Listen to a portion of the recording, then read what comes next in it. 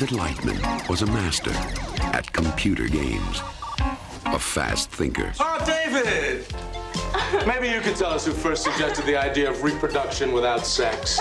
Your wife? Get out, Lightman. And a promising student at an old game Hi. with an electronic twist. Are those your grades? Yeah. I don't think that I deserved an F. Do you? You can go to jail for that.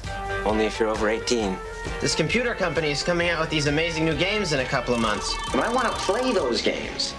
Wow. What? We got something. He found the right code word to play the game, We're in. but it was the wrong computer. Shall we play a game? How can I ask you that? How about global thermonuclear war? Fine. All right.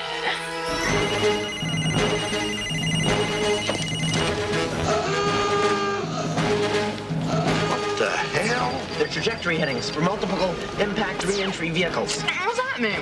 I don't know, but it's great. All stations, this is Crystal Palace. I wonder if I should use my subs. 22 Typhoon-class submarines departing Petropavlovsk. What in the hell's happening here? Oh my God. Shall we play? I have 7, correction 8. That's 8 Redbirds. Get on the sack. Tell them to flush the bombers. Russians are still denying everything, sir. Who are you working with? Nobody. Why don't I believe you? Overday, we have Soviet missile warning. Placed under arrest pending indictment for espionage. Espionage? Confidence is high. I repeat, confidence is high. Cobra Dane, is this an exercise? Negative, this is not an exercise. Made the president on the horn. It's still playing the game. It's gonna start a war. Close up the mouth. Is this a game or is it real? War Games, playing soon at a theater near you. Shall we play?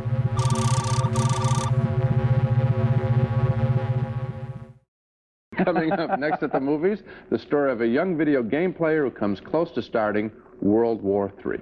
I have 7, correction 8. That's 8 Redbirds, 2 degrees past apogee. Overday, we have Soviet missile warning. Check for malfunction and report confidence. Our next film has a terrific story idea. It's the story of a bright, cheerful teenage boy who is bored by his high school classes but enjoys fiddling around with video games and with the computer in his bedroom. At the beginning of the film, he's using his home computer to try to tap into the computer of a toy company and steal their latest video game. Instead, he winds up tapping into the top-secret Defense Department computer that controls our nuclear defense system. Wow. We're in. It thinks I'm Vulcan. Shall we play a game? Let's play global thermonuclear war. Fine. All right.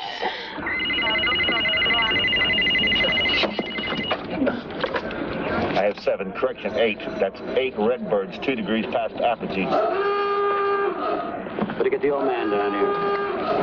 Overday, we have Soviet missile warning. Check for malfunction and report confidence. What the hell? Confidence is high. I repeat, confidence is high. Cobra Dane, is this an exercise? Negative, this is not an exercise. What is all that stuff? I don't know. They're trajectory headings for multiple impact re-entry vehicles. What does that mean? I don't know, but it's great. Now, at that point, that kid doesn't realize what's going on. He thinks he's just playing some kind of video game. He doesn't realize all the havoc he's creating. It's a terrific premise for a movie, and things get even wilder when shades of Dr. Strangelove, the Missile Command Center we saw there in Colorado, comes very close to launching a full strike against Russia when their computers, controlled by this little kid, show that Russia is sending off megatons of firepower our way. And just as all hell is about to break loose, young David, that little guy, is in the command center trying to explain what's going on. Well, David, we called your parents. We told them everything's fine. No charge has been filed yet. But I think we are going to need a little time to sort things out here. How much time? Well, that depends on how willing you are to cooperate. Oh, of course. I tell you what, Sergeant, would you tell the OD I'm going to take David for a little walk? Let's go down to my office. Be more comfortable there. Great. when you heard it on the news, you must have realized how serious it was. Why'd you do it again? I didn't do it again. I even threw the number away. Yeah, they found it in the trash, you know. Joshua called me. Hey, look at that. That's some setup. What'd you say? This is some setup. No, before that. Joshua called me. David, machines don't call people. Yours did.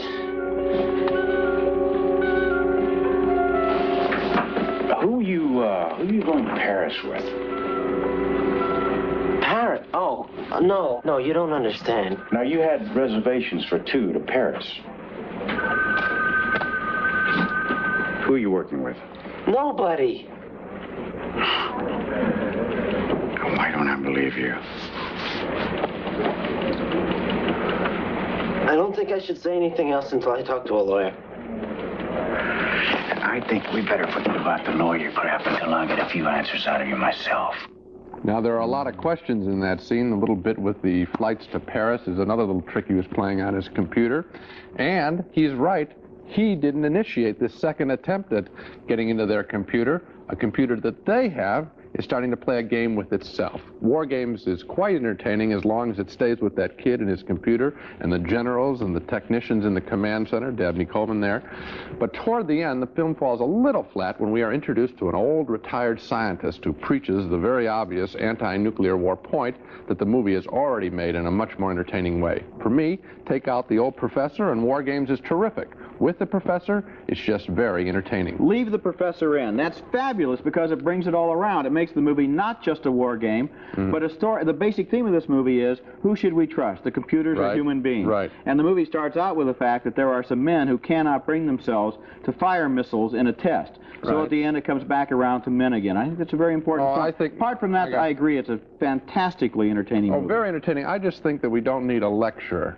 I think that this movie is so well made pictorially and is so much fun, and we realize that the computers are going haywire, that little kids are going to get the point that we don't need the ponderous lecture that we probably would have gotten in films 20 or 30 years ago. First of all, it's not a ponderous lecture. The guy is a very negative person. He's not giving them a lecture about peace. He's saying, this is all going to end. We're all going to get killed. What difference does it make if it happens now or next year?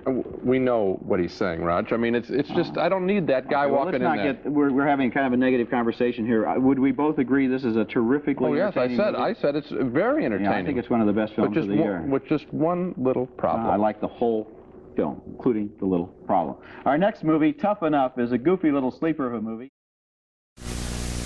Sure, I'd like to get into the computer field, but hey, what's the hurry? I can always start my training tomorrow. To learn how you can train to become a computer programmer, operator, or technician, call Control Data Institute now, before tomorrow passes you by. In Los Angeles, call Control Data Institute at 642-2345. Did you get that number, Slip? Yeah, that's right. I got a call. But I can always start my training tomorrow. Welcome to episode 41 of CFX, War Games, as you have no doubt discerned from the intro.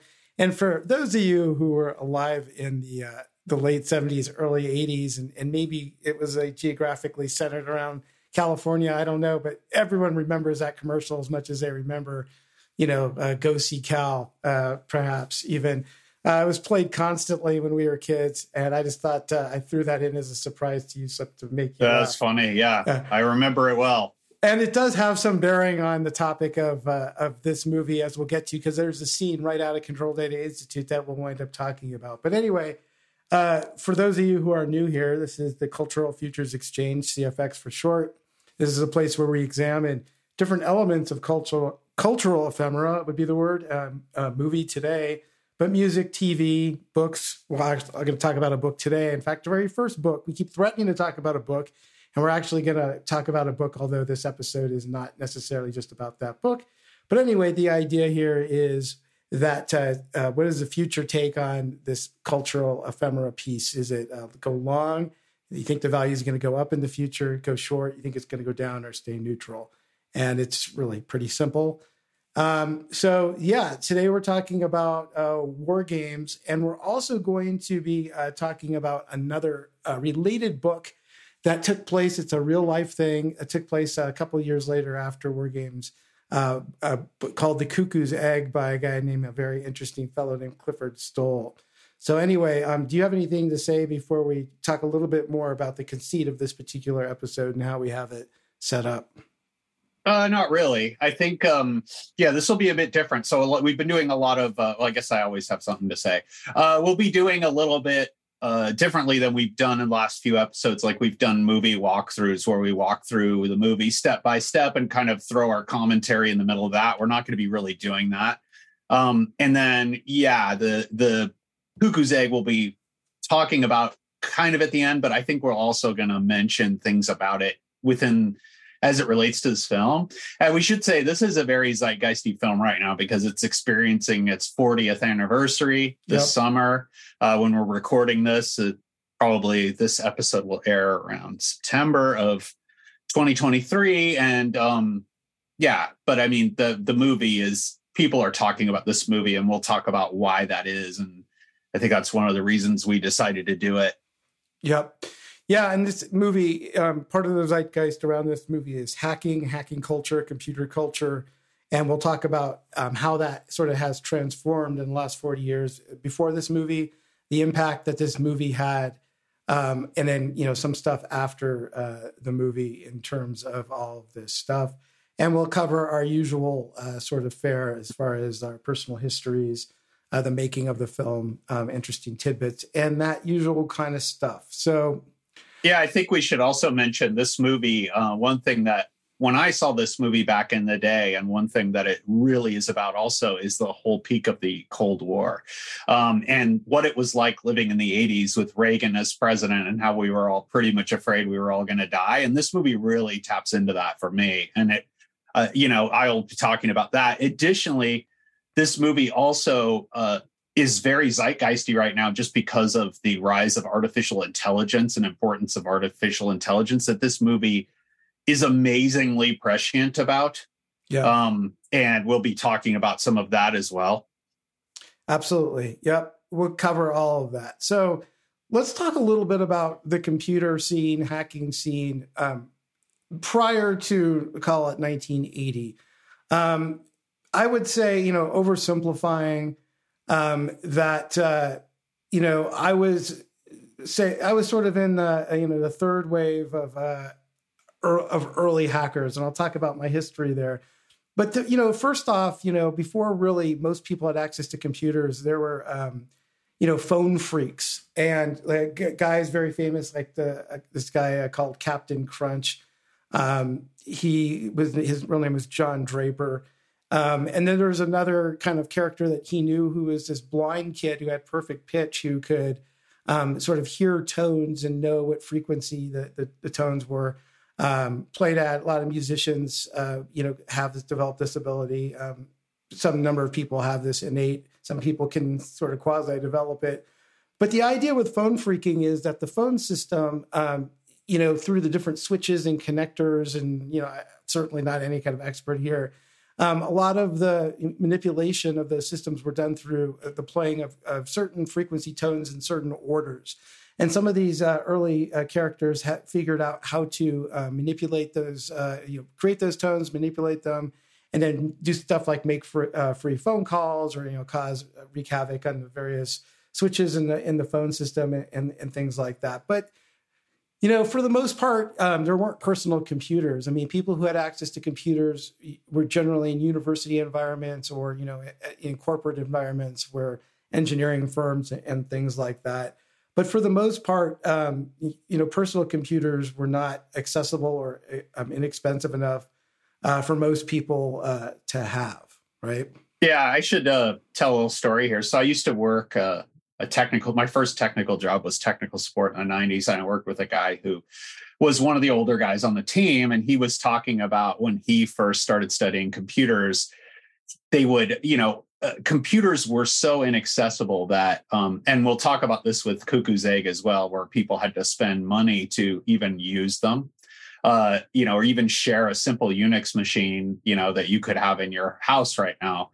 But these were bigger, larger computers, right? But then they would also, early computing also involved using punch cards to run programs. So he would basically write his program and on a punch card, and he would send this in to actually have it run. So you can imagine, like, if there was a bug and the turnaround time. But he was talking about, and my wife's mother was an early computer programmer, and she talked about this too. In fact, in her things, we found these old punch cards that were basically programs. Yeah. So it's really interesting. And we should also mention that this early Phone Phreaking has a couple of homages to it in the actual movie War Games that we're going to cover. There was a couple of references to phone phreaking and using tones, which we'll talk about. Yeah, no, absolutely. And, one of the other things about, the early phone phreaks, and the guy I mentioned, one of the more famous ones, this guy, John Draper, Captain Crunch. Steve Wozniak, one of the co-founders of Apple, was a friend of this guy's. And an early business that Wozniak and Jobs had, people may not know this, was creating and selling blue boxes. What's a blue box is, I think it is a 2600 hertz tone, which you could use to, at the right place and time, make free telephone calls if you knew how to do it. And so, Woz knew this character and they were making money selling these, kind of like hacking devices. Maybe people don't know this early Apple history there. The same guy, John Draper, Wozniak, loved this guy. Everyone else thought he was a creep and weird. But this guy, Draper, wrote one of the first word processors on the Apple II called Easy Writer, which I remember fondly. So I did not know that.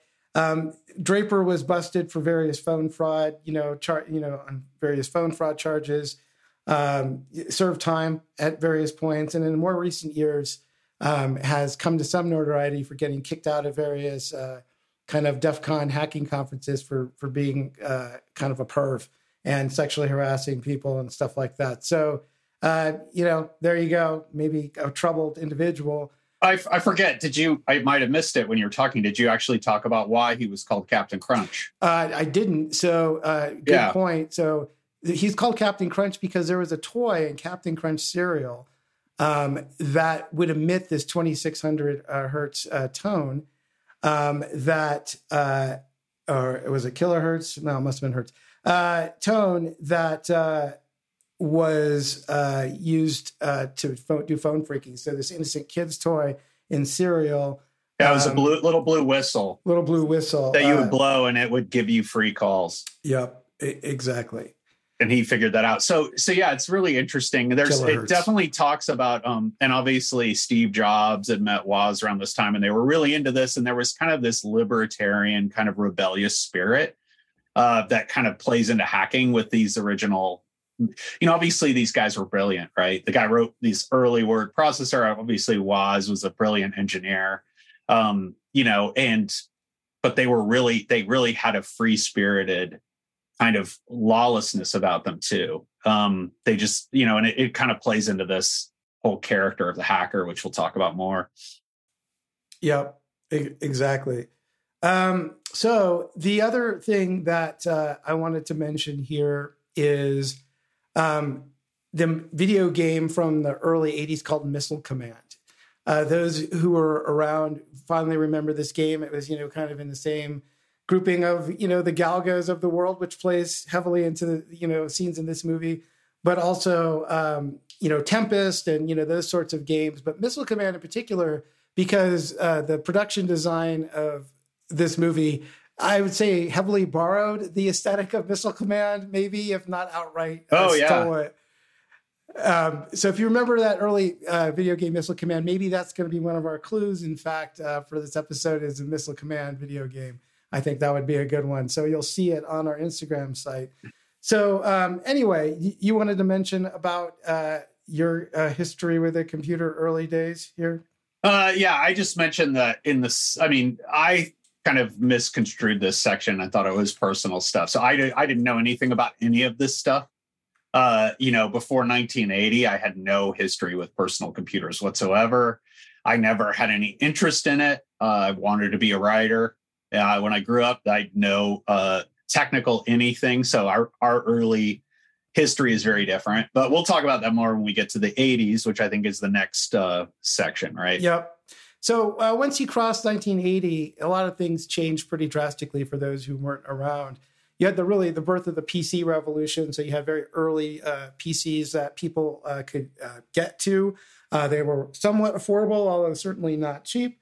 But, things like the TRS-80, the Radio Shack one, Apple IIs came out. Commodore 64, right? Commodore Which hooked up to your monitor and used a cassette tape as the kind of disk drive.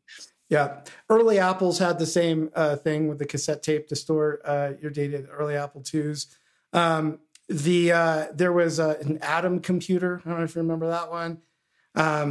They had, IBM PCs obviously came out around that time. So the main thing just to concentrate on here were that these, again, were accessible to people. More people were getting these, and you started to develop a culture around having these things. And also video games were kind of on the rise. We'll talk about that a lot because there's a lot of crossover between video games and this movie, and the plot of the movie, in fact, is heavily based on video games and that culture. But I wanted to call out a couple, again, things that I think heavily influenced the style of this film and the interactions that Lightman has with Joshua, the Whopper computer system. Text-based adventure games like Zork that were popular. There were games on Unix systems and universities that were even more primitive. I never really played them, but I knew people who did. And then there was one text-based adventure game that was graphic, but you kind of manipulated the game through text on Apple IIe, which I'll talk about in a second, called Sherwood Forest, which was one of my favorite games as a kid. So in terms of personal history, though, I'll get into this a little bit. I got an Apple IIe computer not long after they came out and was 100% obsessed with it. A full nerd, programming all the games that I got at that point and traded with my friends. That could be a whole episode about that. I had a modem. I initially had a 300 baud modem. I eventually got a Hayes micro modem, 1200 baud. At one point, not right away, I think a couple of years later, I got something called the Echo 2 speech synthesizer, which did exactly what Lightman's speech synthesizers did in the War Games movie. It sounded just like that, maybe not quite as good, quite as smooth, but you could type in text and it would read it. And this was in the early 80s, and it was pretty good. It was kind of have that Stephen Hawking, computer voice thing going for it. It wasn't quite as good, obviously, or as elegant, but it was fucking amazing. And I love that thing, and I played around with it a lot. So that's crazy because, what year did you get that thing? Because in the movie, they specifically say that they didn't use a speech synthesizer, right, to do that voice. They basically said it wasn't actually there. The technology wasn't there. Now, they could have been wrong. I mean, they're wrong about a few things as far as what was available and what could be done. But the way they did that was they had the actor John Wood read words, read a sentence word for word, backwards. So he'd read the words backwards so that his speech was kind of halted and clipped, and then they played it. I don't know how they did the effect of the computerized voice, but they actually played it through a thing, and that's how they got it. And it's really creepy and kind of captures what you would want from that kind of thing. But it's interesting because they actually specifically say that it wasn't available yet. So yeah, well, this must have been, I would say, 83, 84. So you can look it up online. It's called the Echo 2 speech synthesizer. It was a plug-in card for the Apple II. It was a full slot, kind of card. And it was fucking amazing. So we can look it up. Maybe we'll post in a show notes about what year that was, but it had to have been in around the early, then. Yeah. Yeah, exactly. It might have been right after then, or it might have been around, and maybe it wasn't sufficient for what they needed to do. It wasn't as elegant and smooth and capable as what was portrayed in the movie, but right. it was still great, and I loved it. Around this time when I had this computer and had the modem, there's early bulletin board scene. Again, children today have no idea what this is, but essentially you'd call these numbers and people would be running these kind of text-based kind of bulletin board systems on their PCs, essentially. And you could call in and interact with people and post messages and things like that. And a lot of these were used for, trading kind of hacking tips and tricks and, things like that. There certainly was very strict limitations in terms of just the speed of these things was so slow. You weren't downloading huge games or anything like that, but it was just a lot of kind of, people would go by different handles, and it was just, again, emblematic of this really early kind of scene that would eventually obviously flourish much bigger when we get into the internet era. But these were huge. You had these lists of these numbers, and they'd come and go, and there were popular ones around the local area where I lived. I remember one in particular that was run by this guy who's kind of a nerd, and people kind of made fun of him at the same time that they respected him. This guy, it was this Omniboard was the name of it. It was in the San Fernando Valley. But there were a lot of other ones that were kind of more underground, and they would have, the usual bad behaviors on it from teenage boys and things like that. The other thing that I wanted to talk about this early scene. So I was, 12, 13 years old at this time, and hanging around, I started meeting people who were part of this scene. Some of them we'd meet up, actually. I know this is a weird concept, but before the internet, all the people who are calling into the bulletin boards all lived in your local area, because for the most part, you didn't have to pay for long distance calls. So you'd call these local numbers in your local area code, and everyone who'd call them for the most part were around the area that you live. So I remember meeting up with some of these, severe nerds, even standard nerds, as one might say.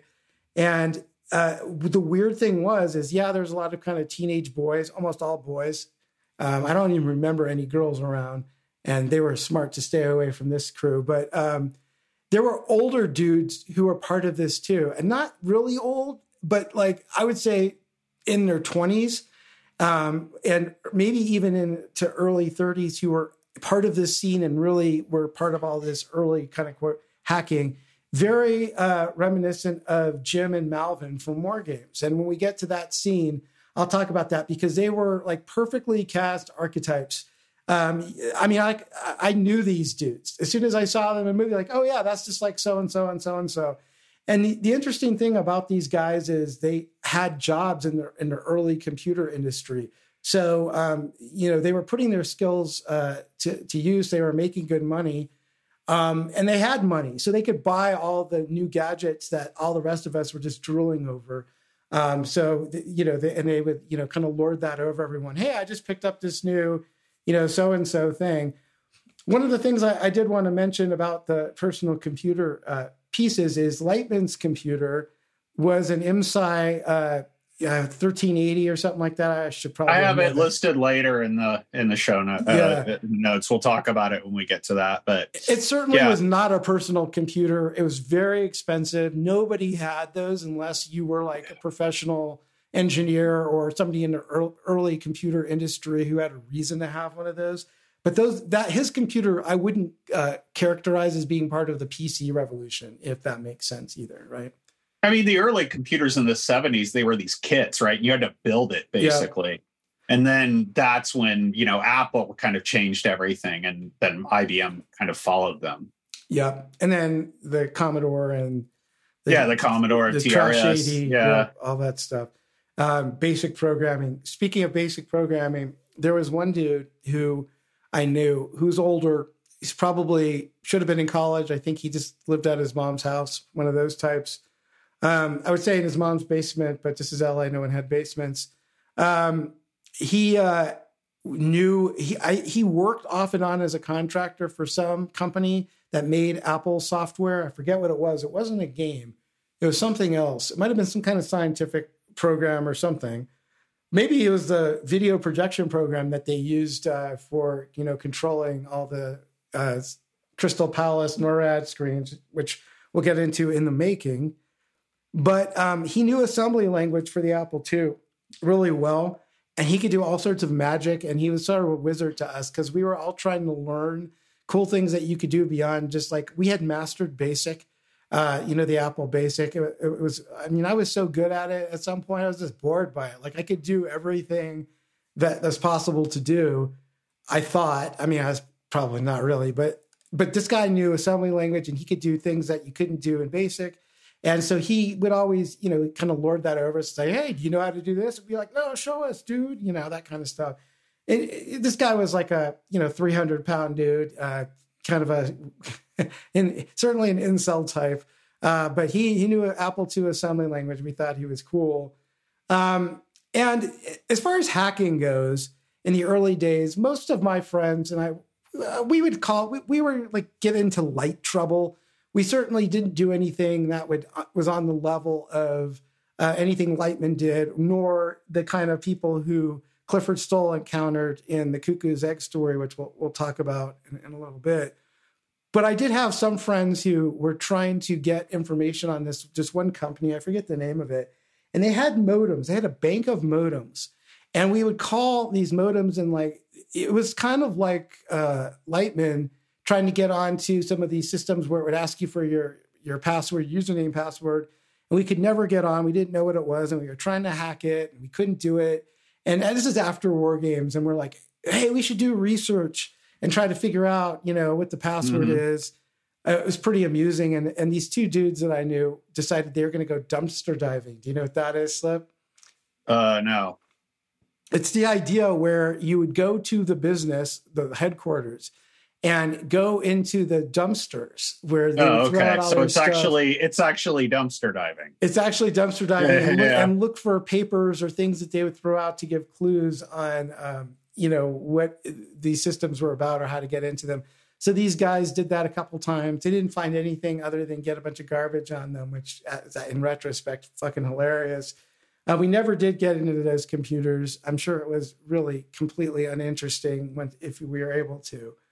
But most people were into, trying to find stuff like games, right? And so the whole idea that Lightman is not trying to find a military computer, he's trying to find games, is 100% accurate, 100% correct, and something this kid absolutely would have been doing. So anyway, let's talk about your early history here.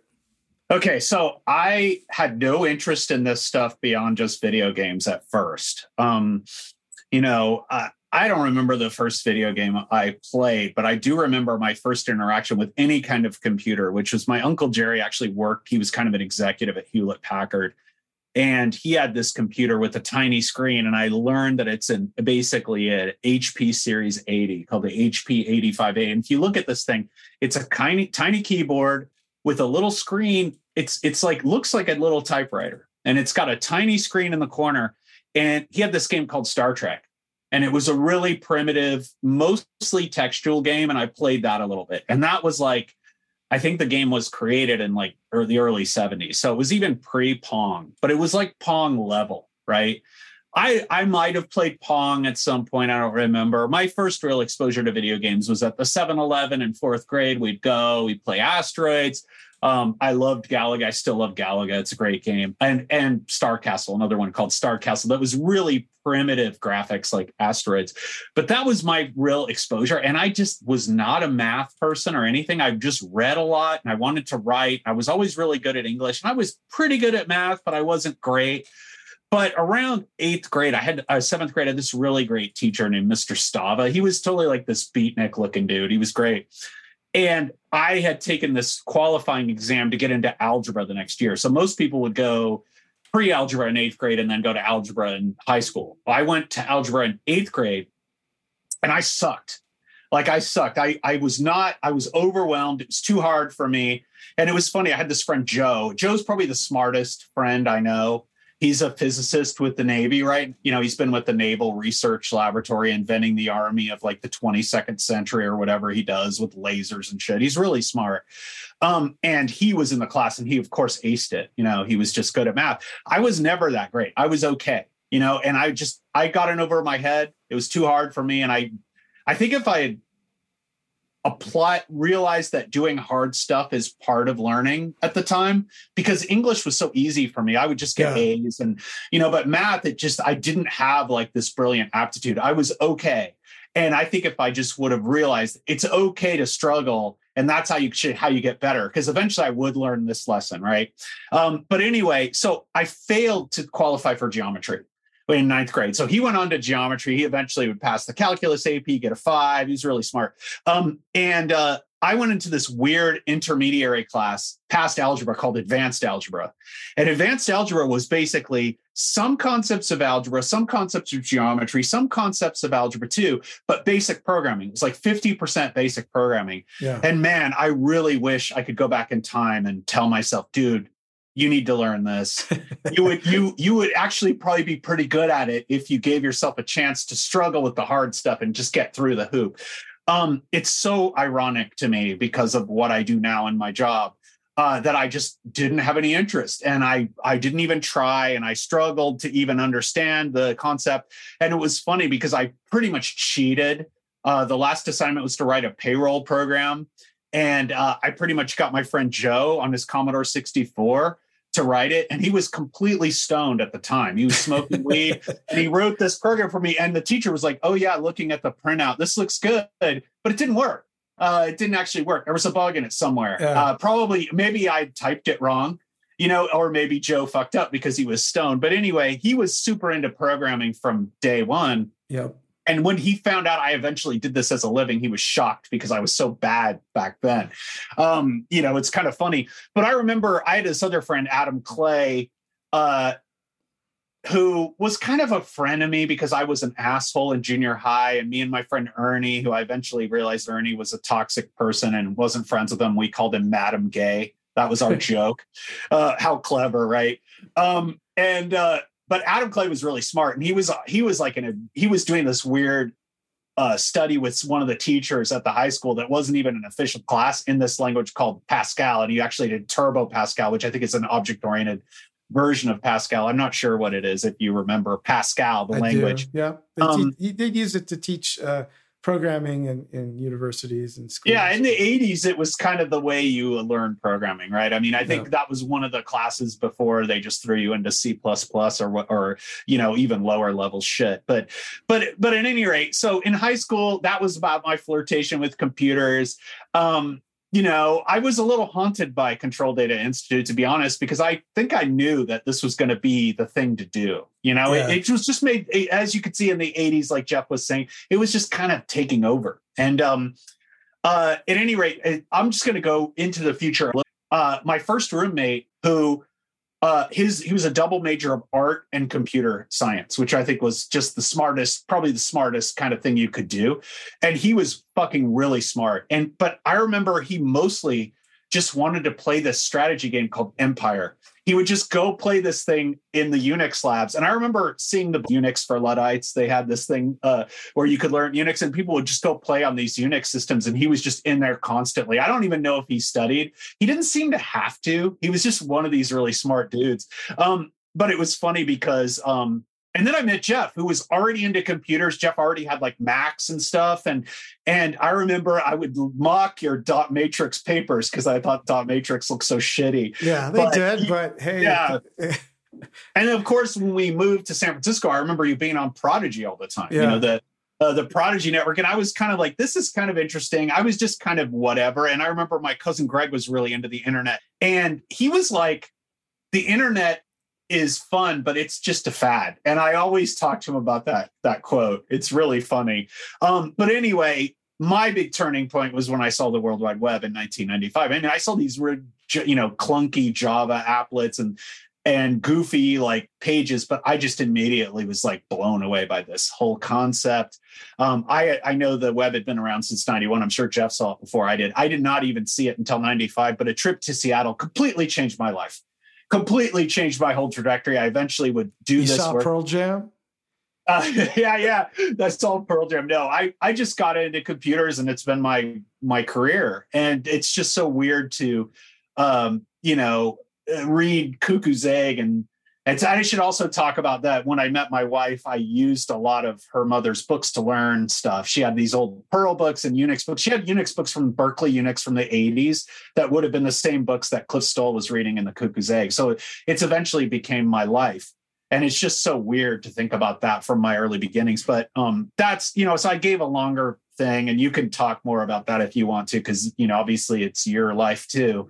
But I also want to talk about how it felt to be in the 80s with this nuclear paranoia, because this is a film that is very much about that as well, about the end of the world and U.S. kind of government officials and the whole idea of nuclear war being a winnable thing, which was a common theory at the time. You obviously had the conflicting views of Robert Oppenheimer, who was responsible for the first nuclear, invention of the nuclear bomb and stuff, and who regretted it because he knew that it was kind of a checkmate, a kind of stalemate, and there was no way to win. And then you had this guy, Edward Teller, who was another scientist who believed it was winnable, and he was kind of Reagan's darling at this time. So you had this whole concept, but at the time there were tons of movies and stuff. I remember seeing the movie The Day After, the TV movie, and just being fucking shocked by it. It actually shows the bomb going off and people being fucking just disintegrated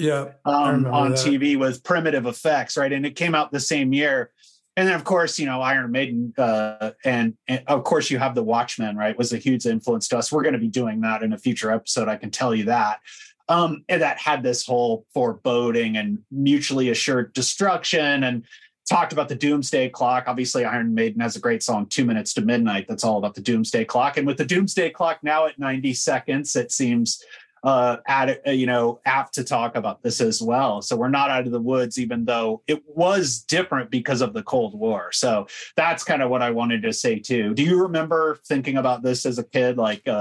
Yeah, but I was never as sort of haunted by it for whatever reason. I'm not sure why. It was never like an imminent fear or anything like that for me. One thing that I just wanted to go back and talk about some of the computer stuff is in college, I'll say I was a STEM major, and so like a lot of the technical classes and stuff that I had, I did some stuff on my PC, but I had to use, our Unix systems at our university quite a bit. And early on, there was a very rapidly growing community of people who were always on these things. There's like people who know Unix, there's a talk program, which is like an early chat kind of thing, kind of similar to Slack, something like that. Not exactly the same. But there was like people who just spent hours and hours and hours and hours on these things, playing games, text-based games. These are all text-based games or doing all sorts of stuff, hacking around on Unix stuff. I had a friend, I forget his name now. This guy who was kind of the computer wizard, that everyone knew locally, at the university. Really just a smart guy. And he knew all these network computer stuff. So in the book, The Cuckoo's Egg, Cliff Stoll talks a lot about the early sort of networks of different computer systems that were all connected to university systems. The MILNet, the military systems that were kind of loosely connected to systems. This is especially true for the University of California, system, right? That we were a part of. So at any rate, I just remember I kind of got out of programming for a while, just doing some other things, into music and other stuff. And just kind of getting back into it in college a little bit. And I had a class where we had to write programs in C, things like that. So anyway, that's kind of the story there. Yeah, we should talk about, what's funny about this movie too, is it's 1983. That's about the time ARPANET was first around. And they had these other networks, but that ARPANET was the basis for the internet that we have now. And I think it's funny that, and Cuckoo's Egg is directly related to this interconnectivity and the birth of this and how this changed people's concept of what a security is and what violation is, which we'll be talking about during this film. But let's talk about the zeitgeist of this movie. So obviously, early computer, we talked about the zeitgeist just now, right? Our personal histories, the whole PC revolution, early networking and computers, modems, this was all video game culture to a certain extent. This was all happening at this time, right? The Atari being this major company, Apple being this major, company with, magazine covers of Steve Jobs and Steve Wozniak on everywhere. And, obviously Bill Gates was just getting started. He would, have more of a rise in the 90s to prominence, but you had like things changing, right? And that was part of the zeitgeist, but there's also movies that influenced this. And obviously the big one, especially with the kind of computer gone rampant, the classic one is HAL, right? From 2001, A Space Odyssey, where, HAL starts basically murdering the astronauts. It's basically artificial intelligence gone insane. And it's actually probably the character with the most personality in the film, which is really interesting. A lot of the characters in 2001 Space Odyssey are purposefully kind of bland to show that this computer is actually the one with the most personality. We mentioned this one this is a very light one. We mentioned this is in our Escape from New York episode, The Computer Wore Tennis Shoes. Yeah. This is actually a case where Kurt Russell actually becomes kind of human computer with ability. So it's not directly related, but it's a little bit of the early flirtation with computers in movies. Now, one that was really interesting that was actually a direct influence on the writers of war games was this obscure 1970 film called Colossus, the Forbin Project. It's funny, one of the little supporting roles is played by Marion Ross from Happy Days, which is interesting. Wow. Funny. But it's basically about a super intelligent computer the United States government builds to run war simulations, just like war games. And there's another one in the Soviet Union, and these two computers talk to each other and basically take over the entire world. And eventually the end of the movie is that Colossus rules the world, and Colossus basically tells the lead, I forget the actor's name, but he was on Young and the Restless as Victor, the character in Young and the Restless, but they basically tell him that, you're going to accept the fact that your life is going to be great because I'm ruling things. And that's the dark ending of that film. I've never seen it, but I would totally see that movie. Another one is more of a horror film starring Julie Christie. This is Demon Seed, where she's impregnated by a computer. Pretty ludicrous, but another one that was around this time that I think we're going to talk a little bit about when we talk about evaluations is Tron. Obviously, Tron is about a super intelligent computer. And it's, interesting to compare the two and how they deal with that idea. And then Blade Runner obviously is more about the future in general, but it's about replicants, which are kind of intelligent artificial life.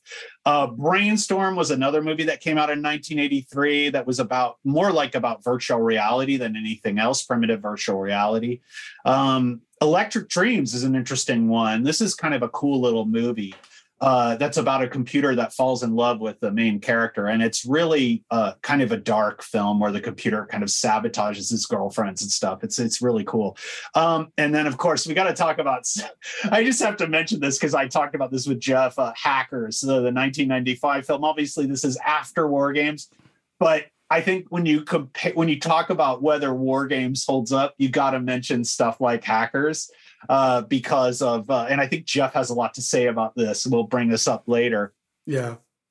Now, the other zeitgeist here, as far as movie influences, is, about nuclear apocalypse, nuclear war. As I mentioned, obviously this, one of the first movies On the Beach in the late 50s is about a post-apocalyptic Australia. 7 Days in May, about a military coup where the government wants to start a nuclear war, kind of based loosely around the whole Cuban Missile Crisis and actually written by Rod Serling.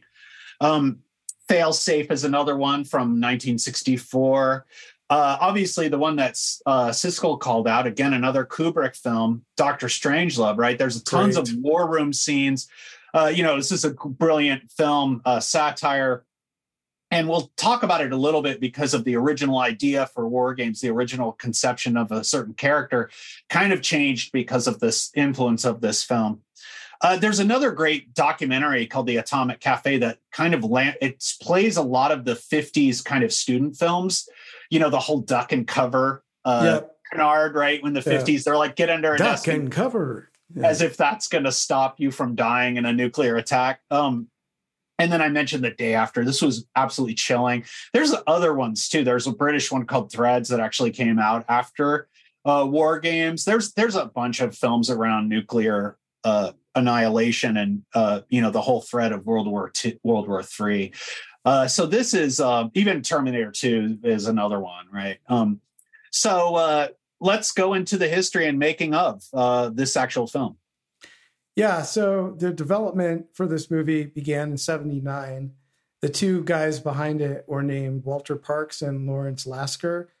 Lasker was a child of people in show business, and his parents were friends with Reagan, and that comes into the story about a little bit later, so we'll get into that. But they developed a script called The Genius, and the idea was this, a dying scientist, and the only person in the world who understands him, a rebellious kid who's too smart for his own good kind of thing.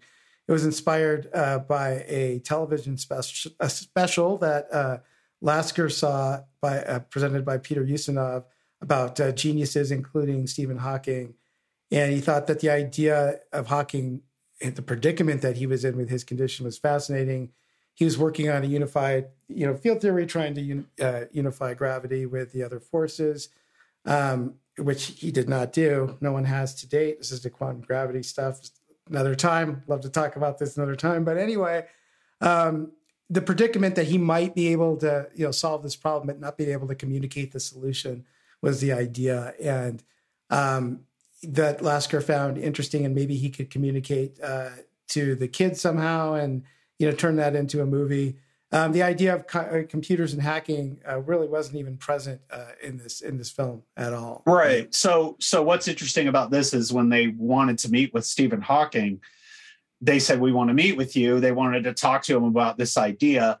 And he just said, yeah, that's fine if you want to talk about my theories. But if you want to talk about my affliction, I'm not interested. And they were really mainly interested in the whole affliction, right? The whole idea that this character be in a wheelchair, which is interesting because even when it switched to War Games, they still kind of had this idea of the character being disabled and being in a wheelchair. But when they thought about the idea of having the character in a wheelchair in NORAD, in the war room, this was too much like Peter Sellers' character in Strangelove. So they didn't want people to think of Dr. Strangelove when they thought of the war room, even though, in such an explicit way, like it would kind of take people out of the movie. So they eventually changed this idea of the wheelchair. Anyway.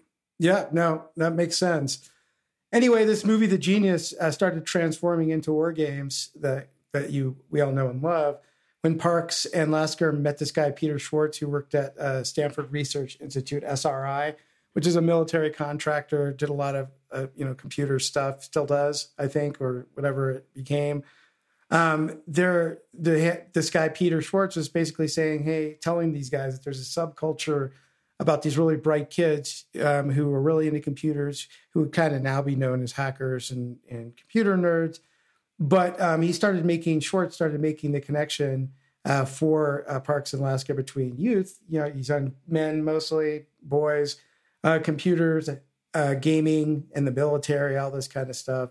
And they also met with this computer security guy named Willis Ware of RAND, another military contractor, who assured them that even secure military computers would have remote access enabled to let people work from other locations or on the weekends, that kind of stuff. And it started percolating this idea, for the writers. So yeah, So one thing is there is a line by the character of David Lightman in War Games later. He says, I don't believe that any system is completely secure. And what's interesting, though, is that a lot of these military... So what RAND also, another interesting thing that the guy from RAND provided was a lot of the ideas for the scenarios that are kind of played at the end of the film in the final sequence, where they're talking about like the different, like Russia attacks this area or, Middle East attack first, all these different Pan ideas. hits you. No, that's that's different. Right. Exactly. What was interesting too is talking about the cuckoo's egg a little bit, is this whole idea that some systems were left insecure. The idea that when people would get these new operating systems, they wouldn't actually change the passwords of these default accounts that were included as part of the system. So this was a way for people to get into these systems and stuff like that. So I think that's what he was talking about. But then the other idea was a lot of the military thought these were secure because their most classified information was stored on computers that were not connected. But as we will see, that idea is kind of iffy, right? I think we'll probably talk about that more as we bring up more of the real life stuff that happened in Cuckoo's Egg as we talk about the film.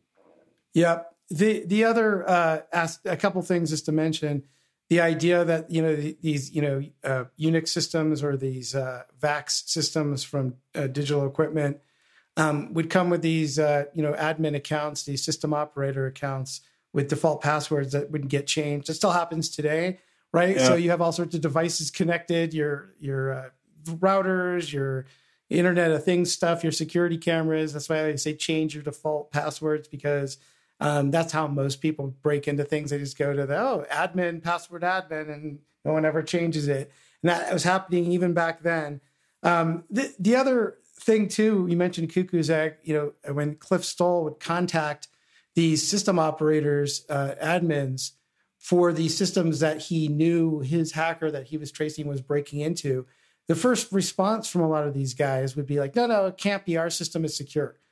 They wouldn't even like acknowledge that this was possible, which is like the first error he could possibly make. And something Lightman says, the quote that you mentioned, I don't believe any system is completely secure. His view of security at Lightman, this kid in the movie, is way more sophisticated than these professional, because there is no such thing as a completely secure system. He's 100% right. Still to this day, there's no such thing as a completely secure system. So I thought that was interesting that this kid really had a more evolved concept than these experts, right? Yeah. We'll talk about that more as we get into the film, but it's amazing how that's still, like you said, if any statement stood the test of time, it's such an early time to figure that out, especially because networking was so new. I think that's part of why, is that they didn't conceive of, especially kids, being able to do this stuff. Like no kid is going to, it was just inconceivable to them, right? Exactly. That was the general military response, is like, war games couldn't happen because no kid could get in the system. And it's like, well, okay. Anyway. Or you had, contractors who said, we developed a secure operating system, so it must be secure because we say it is and we're experts. It's like, these systems, complex systems always exceed the capabilities and the problem space that people think, as we get into that. Anyway, the whole idea, the original WOPR, War Operation Plan Response, that's the name of the computer in the movie. Early on, it was called Uncle Ollie, or Omnipresent Laser Interceptor, kind of a space-based defensive laser run by a program. Remember, this is the early days of Star SDI, Wars. SDI stuff. But the idea was thrown away because it was too speculative. The director, John Baden, coined the phrase WOPR, feeling that the name of NORAD's single integrated operational plan was boring PSYOP. Was the actual name of it, and it told you nothing. Then WOPR kind of played off the WOPR hamburger, and a sound like a whopping sound, like whop, like something impressive. Maybe not the greatest, stroke of genius there, but nevertheless. So what's the WOPR stand? It's War Operation Planned Response. Planned Response. Yeah. Okay. Yeah. That's funny as hell. Yeah. WOPR. Yeah, exactly. It's a big Whopper. Yeah. Like it's a Whopper. It's a Whopper. Yeah. It's a big one. The computer seen in the film was a prop, obviously. It was created in Culver City. He had the guy who designed it, this guy, Jeff Kirkland, based it on pictures of early computers, metal furniture, cabinets from the U.S. military in the 40s and 50s. The art director, Angelo Graham, turned these into drawing concepts, and then they built this computer with the lights and the blinking lights, and it was actually run by an Apple II, all those blinking lights.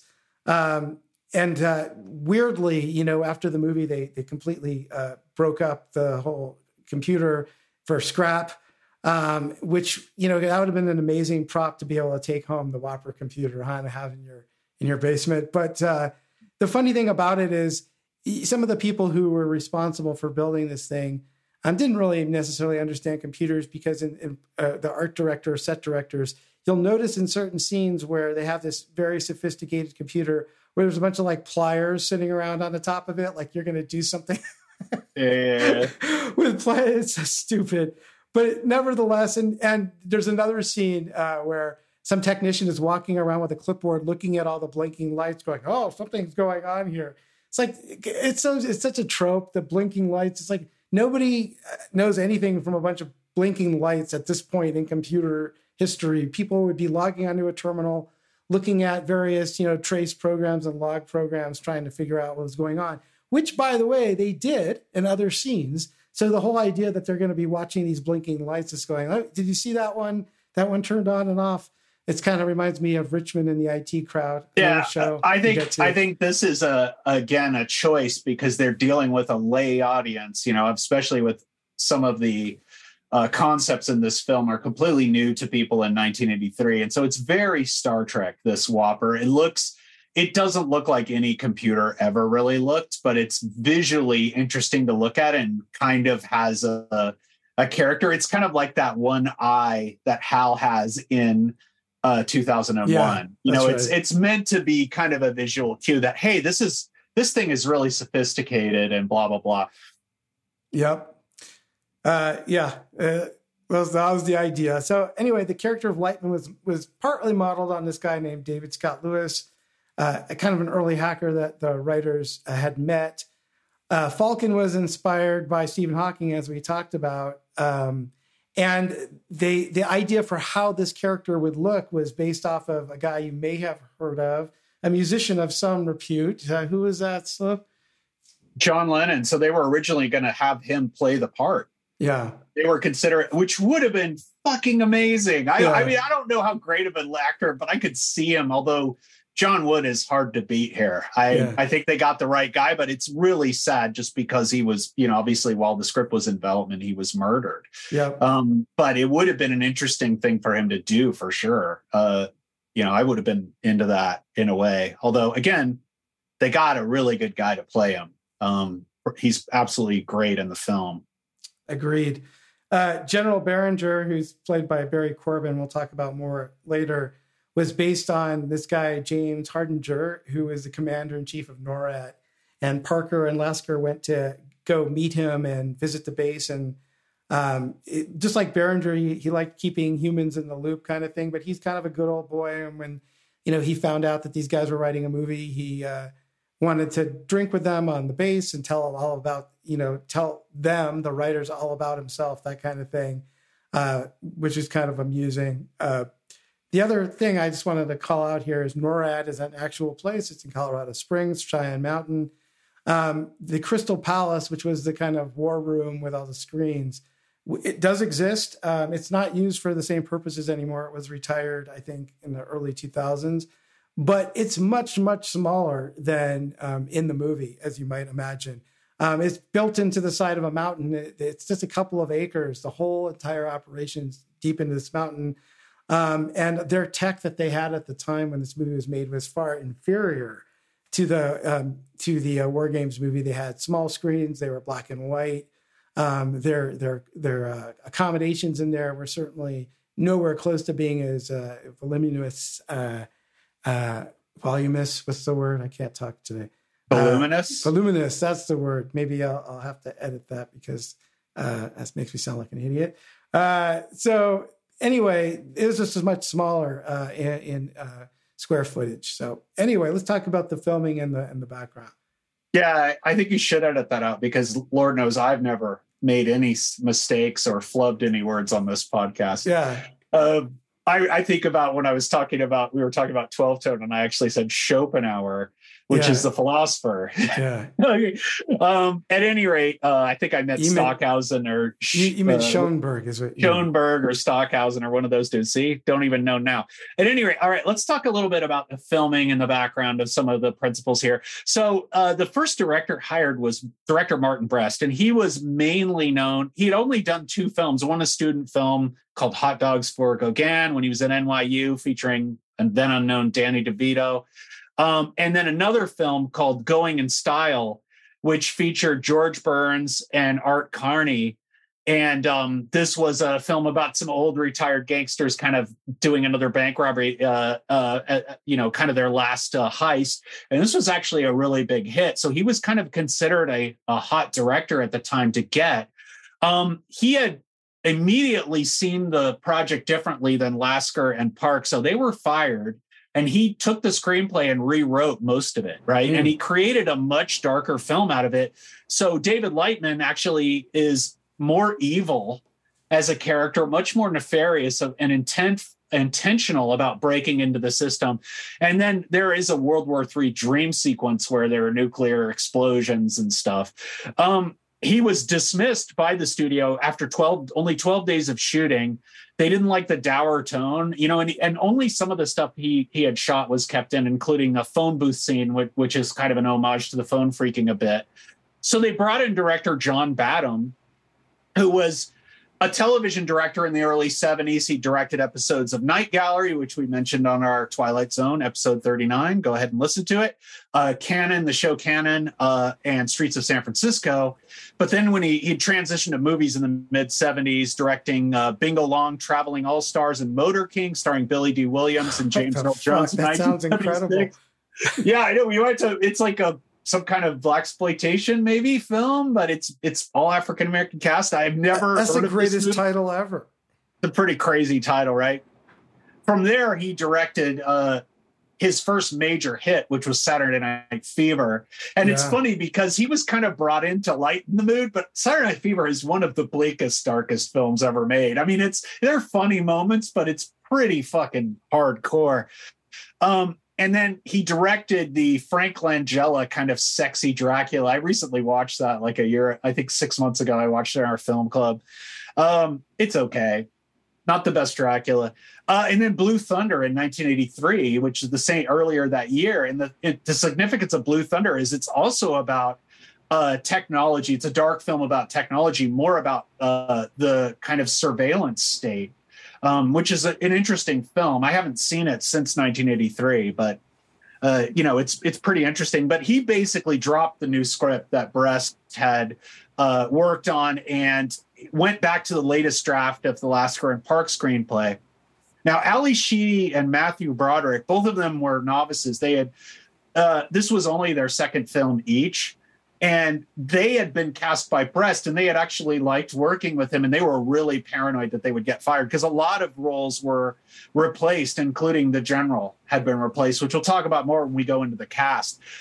So they were worried they were on the chopping block as well. But he basically created a kind of jokey atmosphere and lightened their mood and was able to get really good performances out of them. Now, one thing they also needed was in the transition from when we talk about the plot summary, this will make more sense. But the transition of going from Falcon's island house back to NORAD, they needed sort of a transitional scene, and they wanted a scene between Jennifer and David Lightman, the two principals.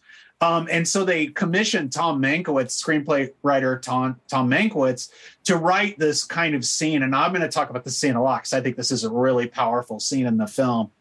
A few more notable things.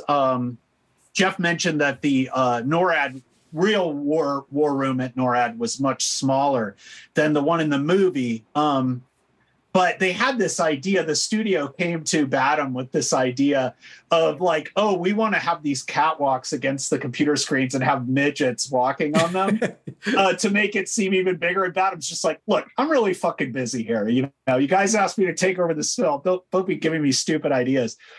But they created these displays using computer graphics, and they did. It was basically the displays were created by Colin Cantwell, on an HP 984-5C, and it took 7 months to produce these graphics. So these graphics are actually still graphics, as Jeff said, very based on maybe influenced by Missile Command, but they actually projected these as kind of an animation, but each one was created in computer. So it's different than Escape from New York, where they didn't use computers at all. Colin Cantwell actually won one of those Academy Scientific and Technical Awards that you never get to see on the show, that they just kind of run through for this amazing achievement. Another fun fact, there is a Jeep crash toward the end of the film when they're trying to get back to NORAD. This was actually not intended. This was actually a real stunt driver had an accident and crashed to the fence. So they decided to keep it and have them run into the NORAD as the gate, the steel door is closing. And this was not what was intended originally. They were supposed to just drive up, but they just decided to go with it. And then Arthur Rubinstein. Oh, I was just gonna say the scene where they're running into the NORAD and they're trying to race against the door closing. There's a lot of controversy around that because the editor thought that was ridiculous because it was too slow. And so there's actually a couple versions of it. One where the closing is actually timed right, and the one in the theatrical release was preternaturally slow, and to give them time to get in. And the TV version of it actually has the right timing. So the editor and Baden actually made a deal that they could do it right in the TV version. Right. Yeah. That scene is really weird because it does seem to kind of keep. It kind of seems to go backwards a little bit when it's closing. So I think the editor was right in that case. At any rate, the other interesting thing about this film is the music. The music changes tone quite a lot. I actually really, one of my least favorite things at the beginning of the film is the credits with a lot of the military scenes at NORAD have this kind of like marching band music, and it's really a weird tone for the film. The film kind of switches tone musically a lot, but a lot of the music is really effective, like especially David's theme, which is this kind of very computer synth theme that's really memorable and it's really used effectively. But then toward the end, it goes full John Williams. You know, it's very, very much like the Spielbergian action movie. And it's really, I thought Arthur Rubinstein's music was really interesting, how he was able to switch gears so frequently. And there's even kind of a melancholy harmonica that people really talk about when they remember the music of this, which is during the scenes when they're around Falcon's Island. So as far as the reception to this film, we're going to get into the cast and crew next, but the reception, the movie was a relatively low budget film, $12 million.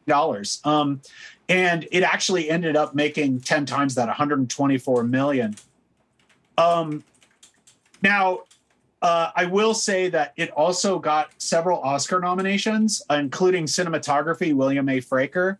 The sound, we'll talk about the sound design of this film. It's really great, especially toward the end. Michael J. Kohut, Carlos Delarios, Aaron Rochin, William D. Burton were nominated for sound. And, of course, the screenplay, which is incredible, was Lawrence Lasker and William F. Parks were nominated. Let's talk about the cast a little bit. So obviously the star of the film is Matthew Broderick as David Letterman. As I mentioned, he'd only been in one film previously. He'd been in some TV guest spots on Lou Grant. Maybe he was co-star with Terry Nunn. I honestly don't know. And he was in a little-known film called Max Dugan Returns. And then you have Dabney Coleman as Dr. John McKittrick. He is kind of a weird character because he's an authority figure, but also a computer expert. He's portrayed as being kind of Dr. Falcon's understudy. Yeah. He is known for being it's interesting because this film, like I said, it switches tones a lot. And there's definitely an element of dark comedy, and bringing in Dabney Coleman, who's mostly known as like a comedic villain. He's in 9 to 5. He's the villain in 9 to 5 and also in Modern Problems. With Franklin Hart in 9 to 5 was his character. Right. Yeah. By the way, Dabney Coleman, has there ever been a better movie asshole than Dabney Coleman? Yeah, he's great. He's always kind of a jerk, and he's got these great, comedic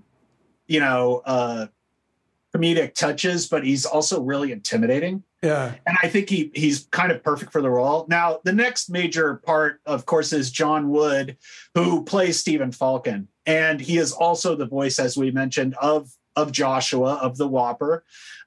He has mostly been a theater actor, And one of his most famous theater roles was as Salieri, the role that F. Murray Abraham would play in the film version of Amadeus. He played in the stage production of Amadeus for years.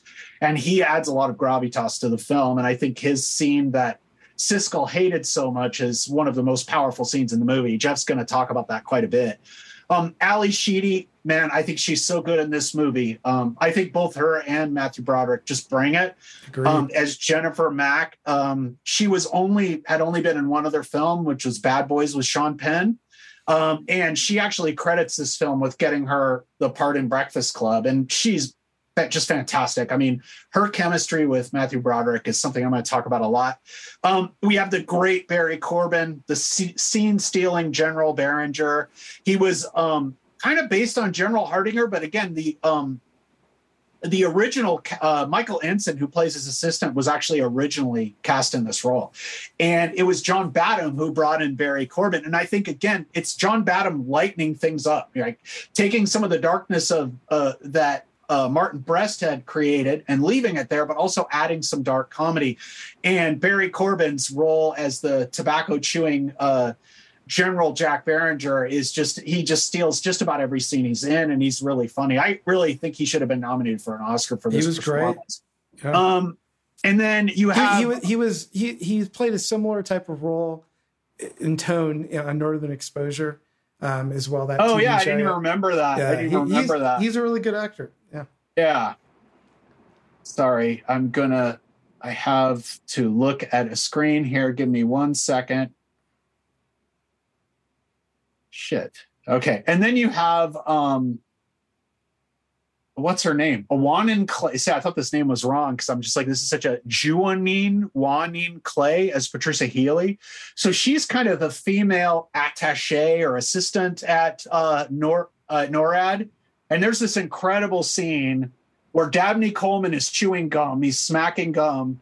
He gives her the piece of gum. She puts it in her hand and she just fucking pops it in her mouth. It's like one of the greatest little comedic scenes. Again, this movie has such little bits of comedy that I think make it really work.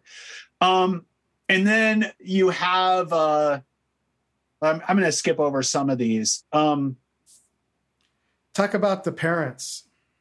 Yeah. You have the parents, right? William Bogart is Mr. Lightman and Susan Davis as Mrs. Lightman. Some of these scenes with these parents are absolutely incredible. I think most people will remember the scene where they eat the corn, where Mr. Lightman is using a piece of bread to butter his corn. And then he takes a bite into it and complains that the corn is raw. And Mrs. Lightman says, "Oh, but you could taste the vitamin A." And he's like, "Can't I just take a pill and eat like a regular piece of corn?" It's really, and they have there's some great comedic scenes where there's kind of bait and switch. This movie does a lot of bait and switch, especially at the ending, which is incredible. But there's like scenes where they're kind of yelling for him, and you think it's because they have heard that he's responsible for the break-in to NORAD. But it's actually, "Oh, the garbage, please take out the trash." Or, "Oh, we're actually surprised you got good grades," because, of course, he changes his grades. Or jumping ahead a little bit. I will mention one other character, too. Irving Meltzman, who played Paul Richter.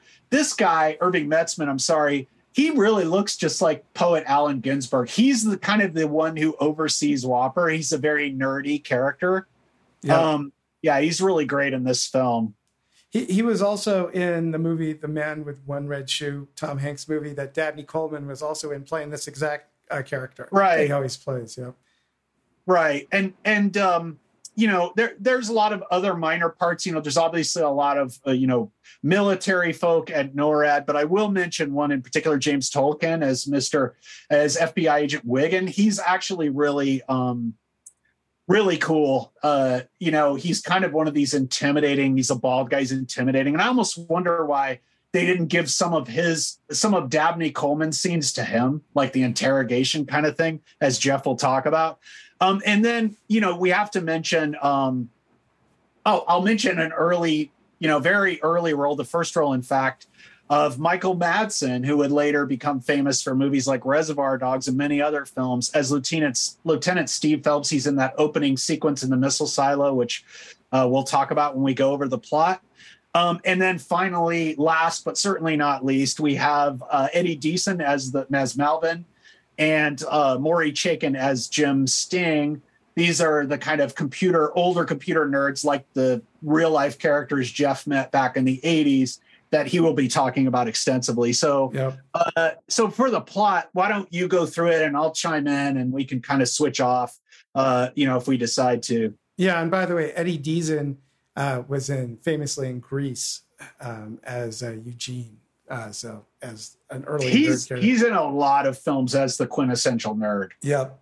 Because he is just the quintessential nerd. That's what when you like next to the word nerd in the dictionary, you have a picture of Eddie Deason, pretty much. And he's very proud of that, as he should be. So, all right. So, look, the plot, I think everybody knows at this point.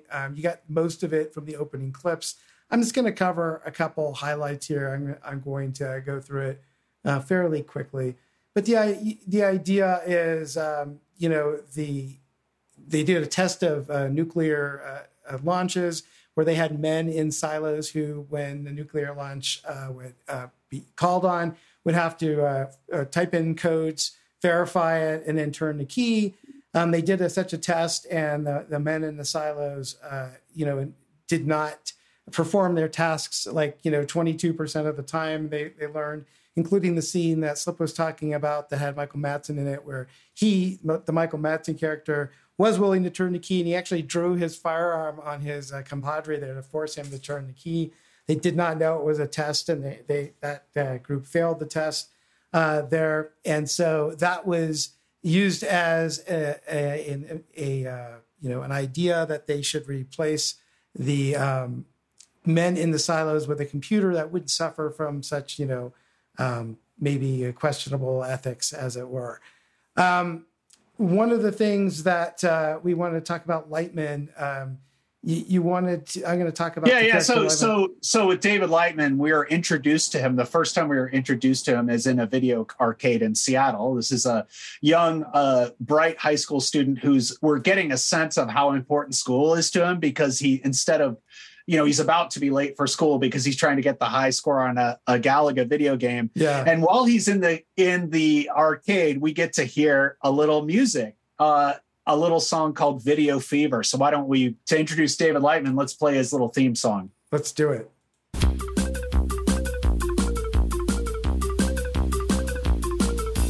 Was it just the other day? You and the tree were such a busy weaver. Now we hear you gone astray. And you're living in the shade of a midday arcade. And it's just a little to the left. And it's just a little to the right. And it's just unreal how alive you feel, vaporizing everything in sight. And it's just a little to the left. And it's just a little to the right. Just a few beats more till you beat no score. And you're gonna. It's good to see that Dale Bozzio got some early work there. Yeah, I was gonna say that was actually a song by a group called the Beepers. I think that might have been their only song. But anyway, it's very Dale Bozzio. So anyway, why don't you continue about David Lightman here? So Lightman, this is the character played by Matthew Broderick. As you heard, he's kind of a very smart but unmotivated high school student. He has an early personal-ish computer called an MSI 8080. I think I said a 1280 before, so correcting that to an 8080. He uses this to access the school's computer system to change his grades. When he gets sent to the principal's office, for making the joke about asexual reproduction about his teacher, he knows where they hide their passwords, so he looks that up. He gets in there, changes his grades, and he changes Jennifer Mack, Ali Sheedy's grades as well. He is later seen, of course, war dialing, as it became known after this movie, but scanning, demon dialing is also what it's called, to try to find numbers in Sunnyvale, California, early Silicon Valley type companies, to find a computer game company that he saw an ad for in a magazine. He gets onto a system that he thinks is this computer company, and he starts asking what games they have, and he starts seeing games like chess, checkers, backgammon, poker, tic-tac-toe, along with things like theater-wide biotoxic and chemical warfare, global thermonuclear war. And he kind of gets, kicked off. He can't really do anything. And this is where he goes to visit Malvin and Jim, as we'll be talking about a little bit later, and learns about, does some kind of research and learns about Falcon, which we'll get into. He, of course, isn't aware that he's actually connecting to a military computer, that he's playing this game that is actually a simulation, that the military doesn't understand the simulation, or starts going out of control. It starts escalating things. It doesn't understand the difference between the simulation and reality, which seems to be a pretty bad flaw in the design of this program. So we have to talk to that Allen Ginsberg character about his shitty design. We'll get into that later. It seems to be like a really major flaw. It's like, is this a simulation or is this real? I'm not sure. You might want to get that down in your program. Right. Anyway, the idea starts escalating. There's more and more war things happening, nuclear subs and missiles launching and all this kind of stuff. David, of course, starts learning about that things are going haywire from the news. He gets arrested by the FBI eventually here. I'm skipping a lot of details. By the way, spoiler alert, go watch this fucking movie. Yeah, we should have said that at the beginning. I mean, it's like, this is like a movie everyone should watch. Yeah, I mean, if anyone's going to listen to our episode and not see the movie, just know we're going to spoil every fucking thing ever. So just do it. And this is actually less bad than we've been in the past because we walked through the whole film, but this time we're not. So the fact that we're not may make none of this make sense. So you probably should go watch the movie. I think most people have probably seen this movie, or at least remember the general plot. But anyway, the simulation is indistinguishable from the real thing. It starts escalating. David starts getting in trouble. He gets arrested. The FBI agents take him to NORAD. And he has a lot of exchanges with McKittrick and various folks there, which we'll get into in a little bit more detail later on. He escapes NORAD. Again, some details we'll talk about. Because David, of course, realizes that this is a simulation. It's not real. He knows the guy who designed the original simulation stuff is Falcon. And he goes out to Oregon to see Falcon, and Jennifer Al-Ashidi comes along, and they have a couple of scenes there that we will talk about where they try to convince Falcon to contact the feds, the government there, to let the military, to let them know what is actually going on. The escalation continues. The Soviets are seeing our American bombers and stuff starting to get agitated. They start readying their military preparations, and it starts escalating out of control. And everyone's trying to calm everything down. Falcon and the kids return to NORAD, try to convince everybody, of course, that this is just a simulation, and figure out a way to get the computer to burn itself out, basically, and not get super, crazy here. And the computer eventually learns the idea that there is going to be no winning a nuclear war. Again, skipping a lot of the details, you get the sense. We should actually. There's an important detail we need to go back to. So one of the details is Falcon does convince the general to call off the strike, right? That it's a simulation, and they all cheer. And then, of course, what happens? Whopper or Joshua decides to override them, right? And it starts cracking trying to crack the launch codes, and this is like a huge twist, right? Because even when Lasker, during the director's commentary, Badham and Lasker were talking about how people were actually getting up to leave when they started applauding. And then all of a sudden they're like, wait, what are these numbers, right? They see these numbers flashing on the screen, and they realize that Joshua is actually overriding them to crack the launch codes to launch the missiles itself. and it's a huge bait and switch, so that's when the tic-tac they get the computer to play tic-tac-toe, and that's where the ending. So we should include that just because it is such a major bait and switch that it fooled the audiences of the time. Yeah, that's a good point that I skipped over. The other thing too, again, poor design of your computer program where, hey, can you stop this now? We're done here. No, we're just going to keep going. It's like, no, you can go ahead and stop this thing. No, we're just going to like the idea that the computer just is complete, has no fail safe, no circuit breaking pattern, no ability for humans to intervene just seems a little silly. But, well, that's the whole central theme of the film. I know. Right? You start out with, it's funny because I'm going to talk about this more, but you start out with essentially these two guys in a silo. You have a control, right? You have two people who have to make this decision, and one of them doesn't make the decision. In other words, they look at it as he failed the test. He actually passed the test because he didn't do it. Yeah. And that's what this movie's about. It's like they keep coming to it again and again, even though, yeah, I think they had to build in those flaws to kind of say, this is scary, this whole idea of everything being computerized, but also like this whole idea of a winnable war. It's really great. I mean, I don't know. We'll talk about those scenes because I think, we may have some discussion over what works and what doesn't, Well, there's even a part where, the general says, can't you just unplug the thing? When it's starting to go haywire, it's like, no, that won't work. But yeah, it won't work because it'll think that NORAD's been taken out. Exactly. And it's like, well, what is it when you unplug it? What's still running? Oh, no, I think it's the silo computers won't have contact or something. And they'll think NORAD's been wiped out and it will just execute the program. Right.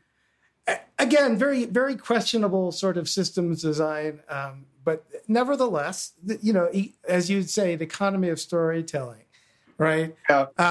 I'm actually not going to. I'm going to talk about some other flaws in the movie and logic. I'm not going to talk about that one so much, but let's talk about some favorite key scenes that we have. So we kind of skipped through the walkthrough fairly quickly because we did want to spend some time talking about some of our favorite scenes and the impact on the plot, the movie, and us personally. So I'm going to go first here. So maybe we trade off back and forth here. So I'll talk about one and you talk about let's see how mine's structured, because see if that works. Well, we could do that. Yeah.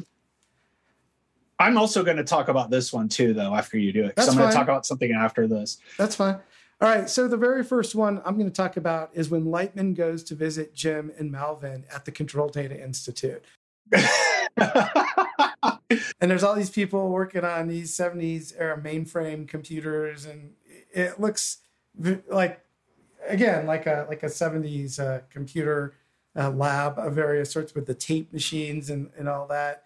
And he goes into the back. He just walks right in.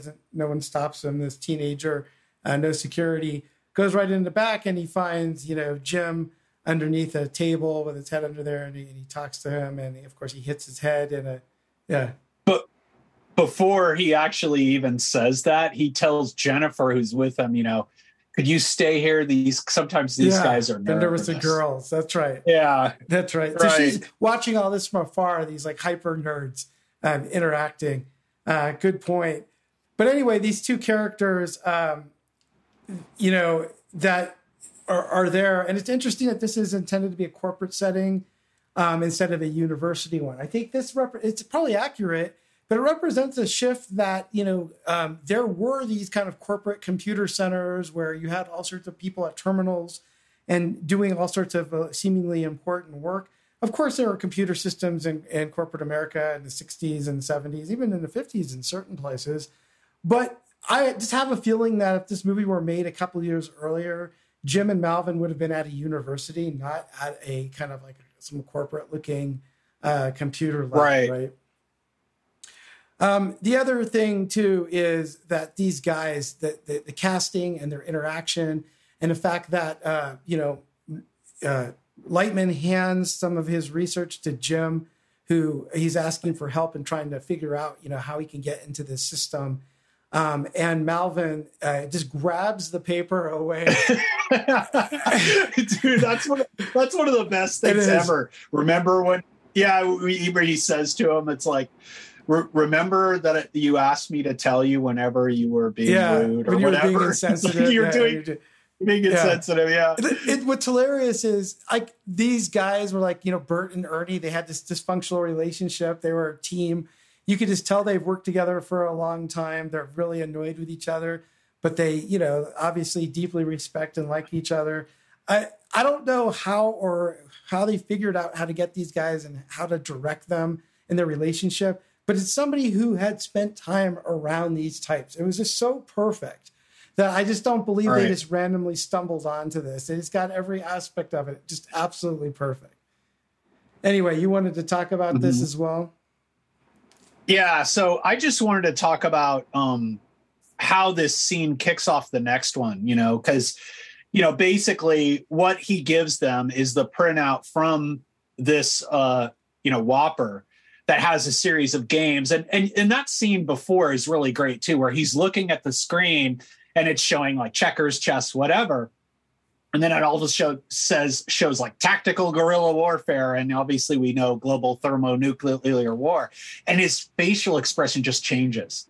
He could tell this is not the software company in Sunnyvale, which is interesting because we'll talk about war dialing and how he dials the numbers, and the area code they use is not Sunnyvale. Right.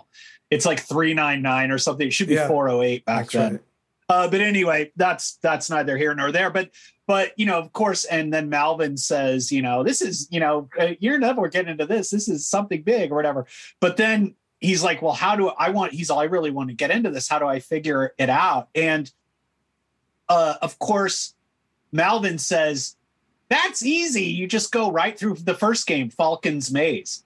So he does the research on Falcon. And what I love about this sequence, obviously that Video Fever song we played, that kind of beeping synth motif is actually kind of David's theme. And they play like a more calmed down version of that during the soundtrack. But what's really cool about this sequence where he goes and does the research is it's all analog. He's like looking at books and magazines, at microfiche, at card catalogs, and it kind of really puts you back. Like, in 1983, a lot of this other stuff wasn't computerized. Right. Obviously he does look at a few computer things, but he's able to figure out who Falcon is, and that's how he does the research for the password. And what's really cool about this too is this kind of, and then they show his room later with all these dot matrix printouts and all these things taped up, and he's like not wearing a shirt and he's disheveled. He obviously hasn't slept. That's when Jennifer comes in and there's a little more chemistry between them, because he's like shirtless or whatever. But that kind of goes back to Cuckoo's Maze. Cuckoo's Maze tells the story of the other side. So whereas Lightman is the hacker. Cuckoo's Egg, you mean? Cuckoo's Egg, sorry. Cuckoo's Egg, basically shows the other side where Clifford Stoll is the person being hacked, but he's spending all of his time trying to figure out who the hacker is and trying to figure out where he's coming from and tracing him. And he does all this work and it takes over his whole life. And they really show that in this film with just the way his room looks and just the way he looks and the whole sequence. And I just think this is just a brilliant fucking sequence. This, and again, I love these two characters too, because obviously, the character of Jim, is that his name? He's like wearing a t-shirt with the smiley face. I mean, these guys could dress however they wanted because they were so skilled. People wanted them. And in a way, back then, people were, these computer guys, it was just so arcane to them. And they just didn't have it. It was also new. So it was like, I love that they're in this one corner of the office and it's just a bunch of broken just a bunch of computer parts and cables around them. And it just really captures that early on that we all have worked with in offices and stuff. I mean, I worked with people like this. They were t-shirt wearing kind of slackers in a world where, computer professionals at that point wore suits and, were kind of, this was like kind of the era where that kind of archetype was taking over, and they just in 1983 captured it perfectly. So anyway, on to your first one that you want to talk about. Right. So my first one is I'm going to talk about the opening sequence, because I think this opening sequence is one of the best in the film. It's basically a scene. We come upon a scene where the opening sequence is a car driving through an incredible snowstorm. right? And we're led to believe this is what, North Dakota or something. They're basically in the far north where we know the missile silos are. And it's actually something that the screenplay writers got from an article that was all about how these silos worked, where you need two people to kind of turn the keys to launch the missile. And we're introduced to an older sergeant and then a younger officer who's played by Michael Madsen, right? And they walk into this farmhouse and they go to a mirror. It's all very, James Bondy and secret, and they go to this mirror and show their passes, and it opens up and they go down to the silo, right? And the older officer is talking about, it's very comedic. He's talking about marijuana. He's talking about this great marijuana he smoked. And he's like, this stuff makes, Thai stick taste like oregano and shit. And it's all very light. And then, of course, what I really like is there's foreshadowing, right? That automated systems can fail because there's one of the indicator lights is on, and Michael Madsen's like, oh shit, there's a light on, and the other guy's all, oh, just tap it with your hand. It's like broken electronics. So it's like foreshadowing of what the whole film is about. Like, right, he Fonzies it, and but then of course there's a real alert, right? And they get these codes and they write down the, Alpha Foxtrot, whatever, they're writing down these codes, and the whole scene is so realistic. And they're flipping all the launches and all this stuff. And what's interesting is the missiles are actually firing up. And the reason they did this, because obviously we know this scene, you've seen the film, it's a test. It's not meant to be a real launching. But the reason they launched those missiles is to give you suspense and wonder what the hell's going on, but also is foreshadowing for when they're really going to launch later. So I think even though in a test scenario they would not do this, but anyways, what ends up happening is Jeff talked about it in the plot summary, where the older officer will not, and it's interesting that it's the older officer, right? The more experienced officer wants to call somebody and confirm that this is a real launching before he kills millions of people, whereas the young guy who's untrained, who's unexperienced, is ready to pull a gun on the other guy, right?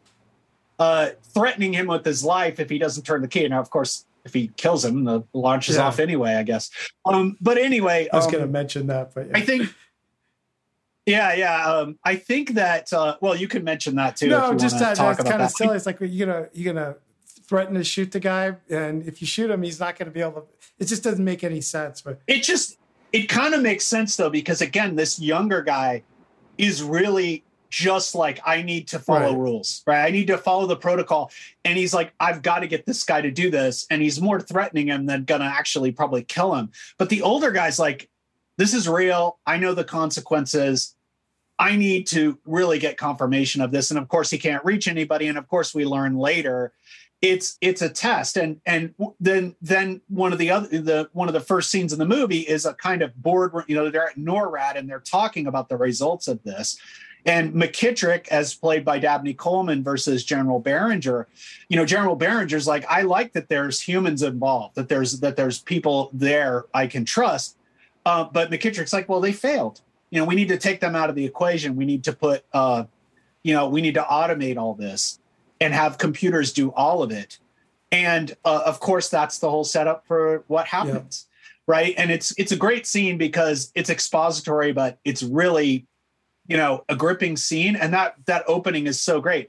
And I think this is a central tenet of the film. And the point that we're going to talk about the next scene, it's kind of the whole point of the film.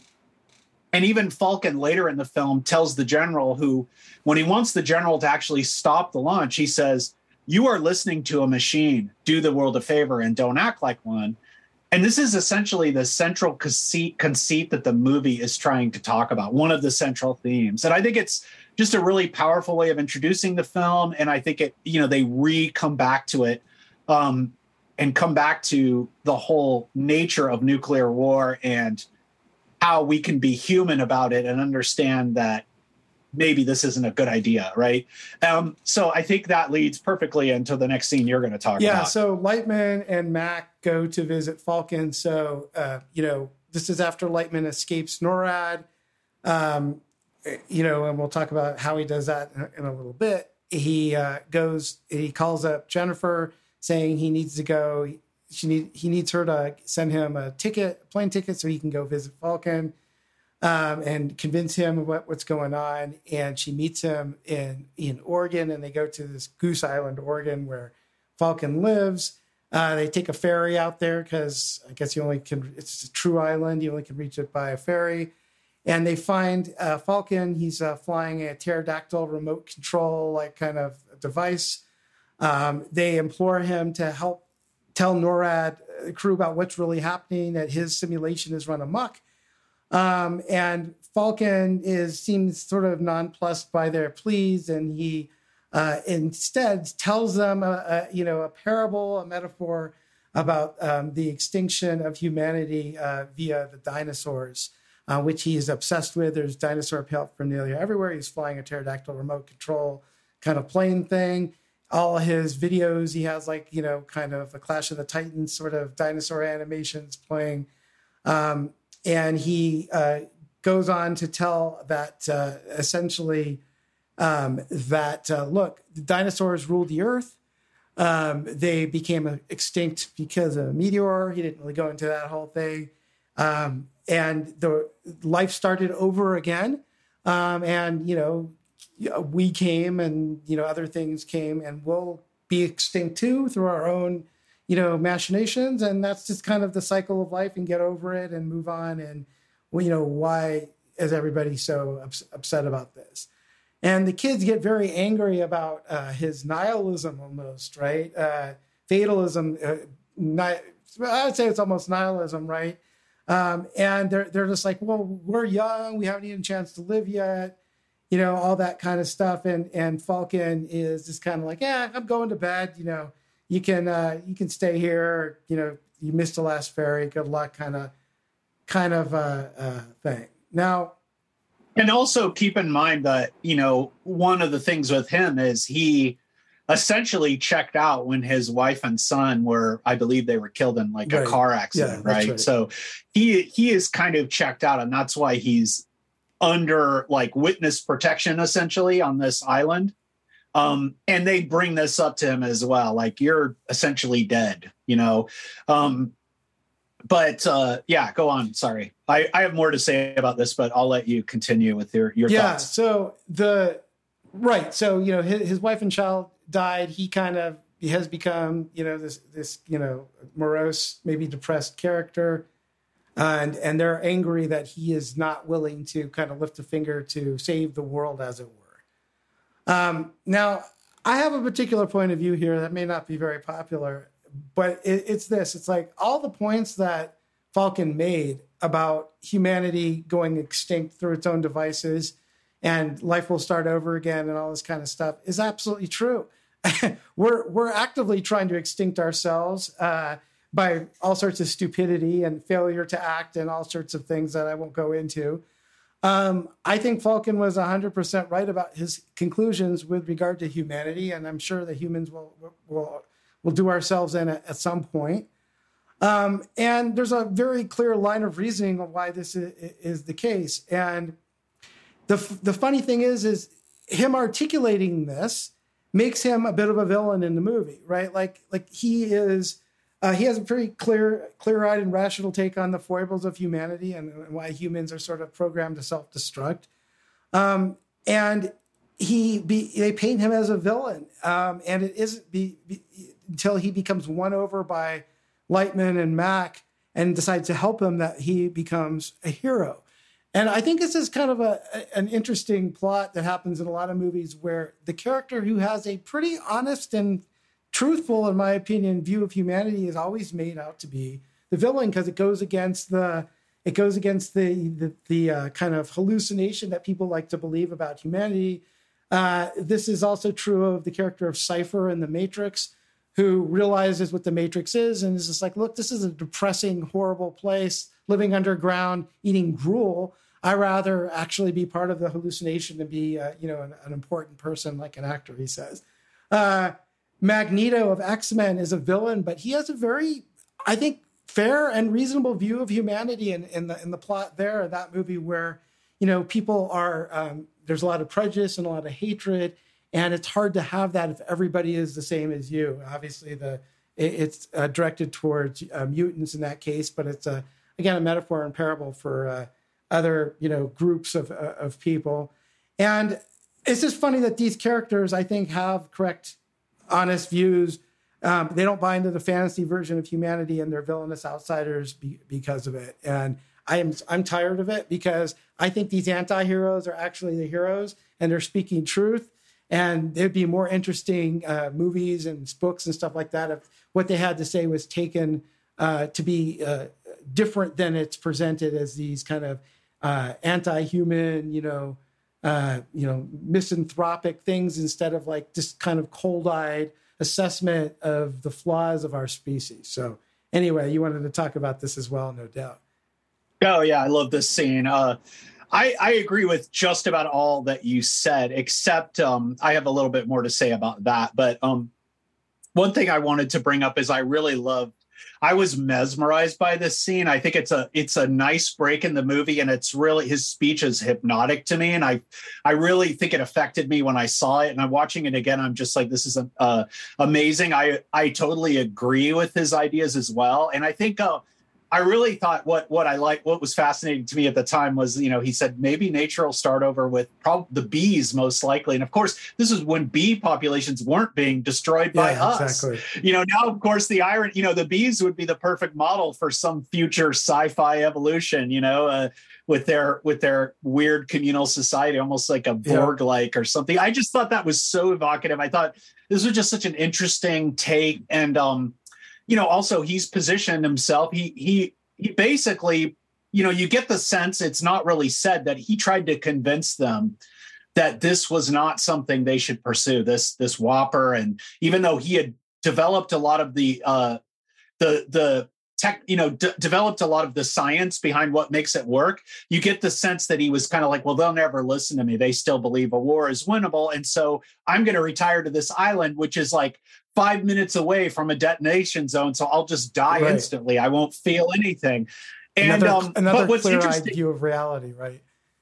Right. But what's interesting is he does have he is convinced by them. And I think them convincing him is one of my favorite things in the movie, even though I still like his view of things as a realistic approach. And I agree with you. But what's interesting about this movie is there are no villains. There are no real villains. The closest things to villains are Dabney Coleman, who isn't really a villain in the end, and Joshua, right? Whopper. But Whopper is just a child, right? It's the whole, they have this brilliant idea of him being a child, and Whopper just hasn't learned about the futility of nuclear war. And that's what we get in the final scenes. And so I think this movie is so brilliant because even though it's got a conflict and it's got drama, there's no one who's particularly 100% bad. I think the Magneto characters of X-Men is interesting too, because Magneto is sympathetic, right? Because he'd been through the Holocaust and seen the evils of humanity. And his view of humanity. I mean, we often view humanity as like, oh, well, and even this movie says it, like, to be, you should act more human. But really, sometimes I think more human is like these kind of weird warlike apes. And, we're not necessarily good. There might be some potential for us to be good, and we know what good is, but we ultimately always go back to our kind of primitive selves. And I think I agreed with this. I did not find Falcon evil in this for saying this. I thought he was convincing. And but I do think the next scenes, which I'm going to talk about, do kind of make sense also. And it kind of makes sense that he might have a change of heart for these kids. Yeah, we talked a little bit about these themes in our Twilight Zone episode 2 as well. So go back and listen to that. So why don't you talk about your next scene here? So I am going to talk about the post-Falcon scene in a minute, but it's as part of a general series of scenes, which is the scenes of David and Jennifer together and their chemistry and the chemistry of the actors. I think both of these actors are fantastic in this movie. I think at times, I used to hate Matthew Broderick because this girl I liked in college really loved him. And it was funny because when I saw this movie, I kind of identified with him. I'm like, oh, I'm a nerdy guy, but I'm not, I was like a real nerd, not a movie star nerd. you know, he's kind of got like a Dustin Hoffman, like handsome appeal. I was not like that. And, you know, but it's like they, you know, even the joke in the classroom, it's like, it's realistic that she kind of gloms onto him and the way they kind of get together is realistic. You know, one of the first scenes there together is in the classroom, but then they go, you know, she gives him a ride home and he kind of invites her up and he's like nervously cleaning up his room. And then they change the grade. And that's when she kind of really kind of starts, you could see her becoming attracted to this guy, his rebelliousness, and also his intelligence, right, at being able to figure this out. And we'll talk about how realistic this was at the time, but it doesn't matter because it's almost another prescient thing that would influence a lot of other things. And I love David's parents. Right. I love the interactions around her and David's parents, like the mom saying, we're going to have a barbecue. Why don't you invite your little friend? And then she kind of jokes and he walks and she kind of puts her legs around him and traps him for a second. And it's funny, too, because she's depicted as being really athletic. You see her like she's a dancer. She's doing stretches. She's jogging to his house, you know, and he is like this kind of skinny nerd. It's almost like she's overpowering him a little bit. And that scene was totally improvised. Like she just did that. And it's like kind of almost like a flirtation. Yeah, it certainly you know, is. it's really a flirtatious scene. I also love the scene where he's quote unquote war dialing, which we'll talk about more. He's trying to find a computer in Sunnyvale that this game company has. So he's dialing these phone numbers and checking if they're a modem. And then he finds some hits and he eventually gets the hit to NORAD somehow.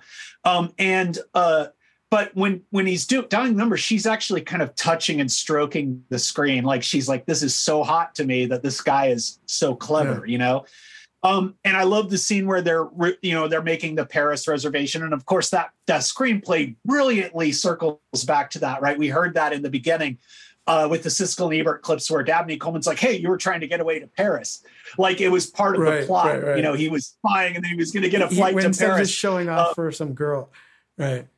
Right. He's just showing off for some girl playing around. And I love when they're together and, you know, when they get the global thermonuclear war and they start playing, he's like, this is awesome. This is like the best game ever. It's like a strategy game or something.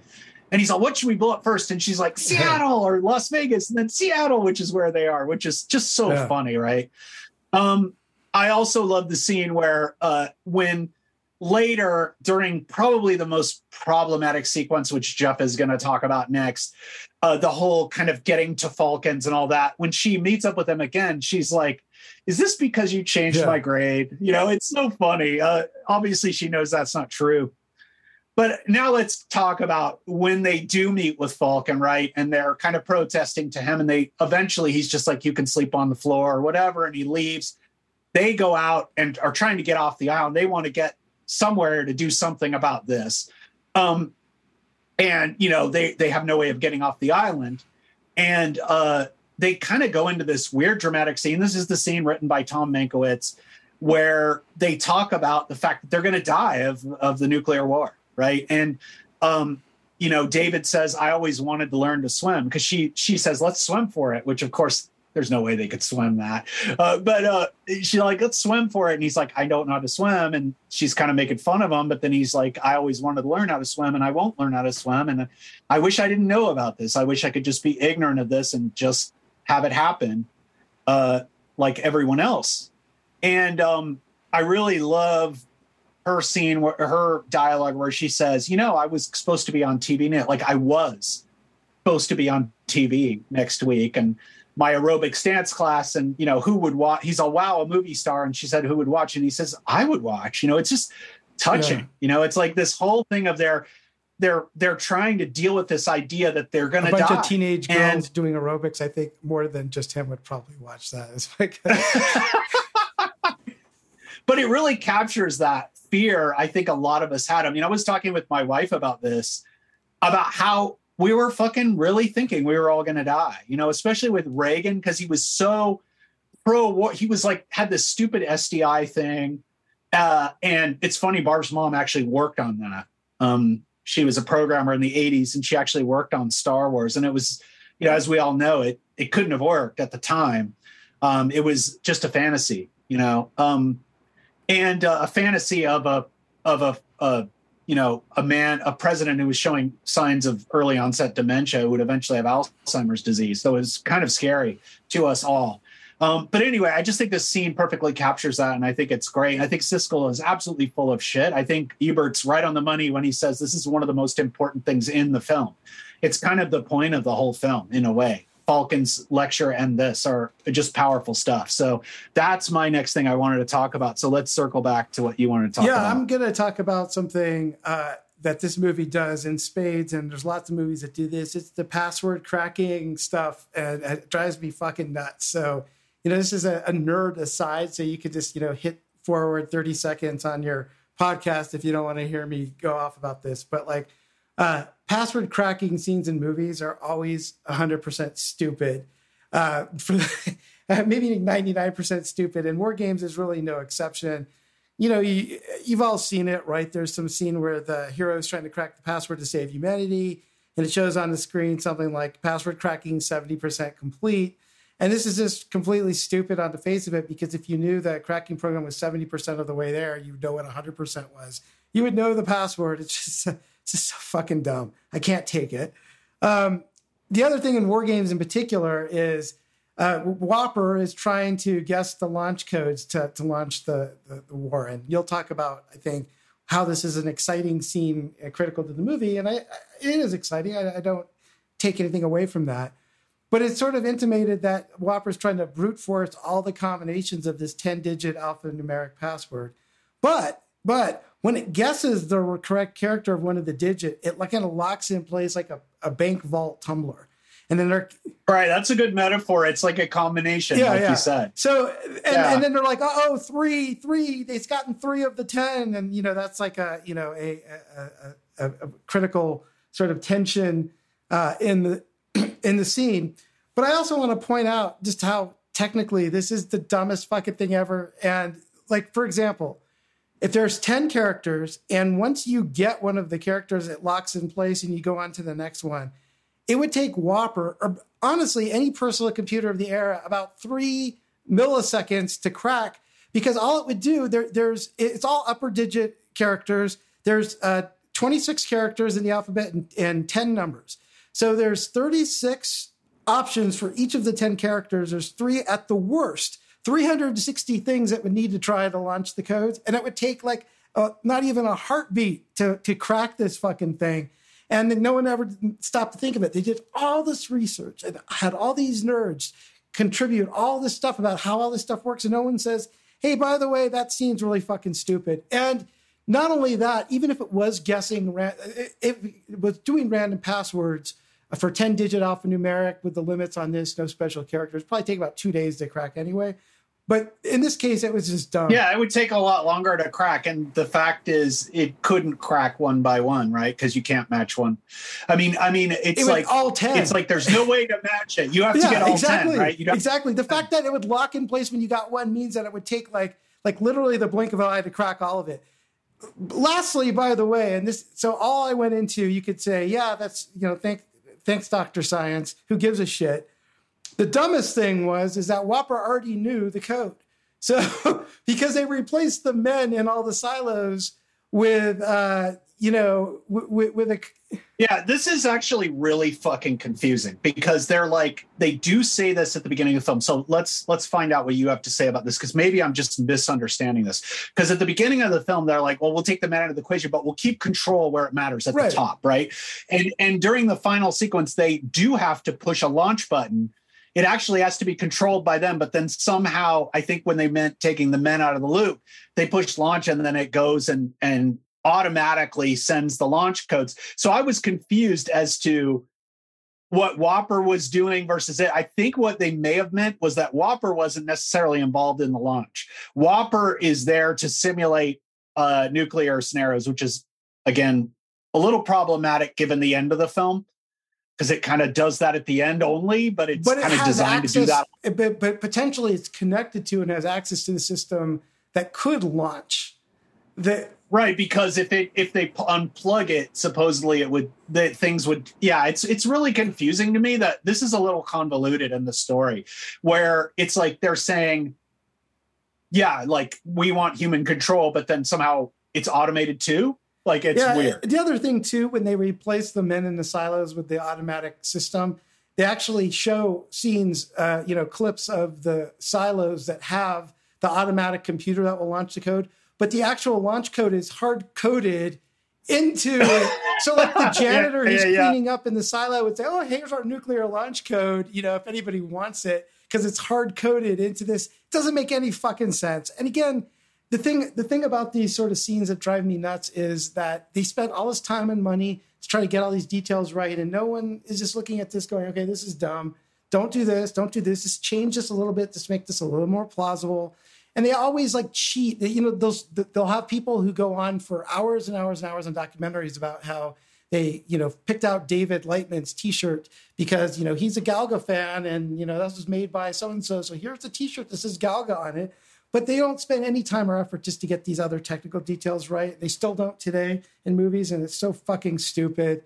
Like there's, they'll have the Earth rotating the wrong way in movies, and just really dumb shit that it's just not hard to get right if you just spend 2 seconds. So anyway, that's all I have to say about that. You wanted to talk a little bit more about this? Yeah, I mean, obviously I agree a little bit, but I think it's minor. And I think one of the issues too is this movie, we'll talk about our eval. It gets more things right than any other movie about computers. I mean, it's really hard to say that any other movie about computers that's like a mainstream action film that's not a documentary or some, I don't know, art film or something gets things as right as this movie got. And actually, this movie kind of is prescient in so many ways. But I would say the last scene with that combination locks thing, it is really designed to communicate suspense. And the fact that, you can have this thing ticking off number. First of all, you see it and it's really dynamic. I mean, the visuals in these sequences in NORAD are just amazing. They look so good today. The computer graphics, that were designed over hours, projected on 12 large projectors, coordinated seamlessly with 84 video monitors and a 24 FPS strobe system. It's just incredible. The even Whopper with its ridiculous lights. It's just really exciting to watch because you're thinking this is all stuff happening in a computer. You have to make this exciting for the general populace to be able to follow. And the whole thing of one of my favorite things is the sound design. Like when the missiles actually do launch in the simulation and you're waiting for the general he's actually calling someone at an outpost like Alaska. Yeah. And he's saying he's checking to see if they're there. And it's so suspenseful. And it's just this kind of lonely officer. And there's just no, he's not experienced, and it's really kind of suspenseful whether this guy's going to die. And all of a sudden, the missiles hit on the screen, like in the kind of missile command display, and it's like, doom, doom, doom. It's like these subwoofer sound. It's really powerful. But I also think you have the codes going off, and you have the female character we mentioned, right? What's her name?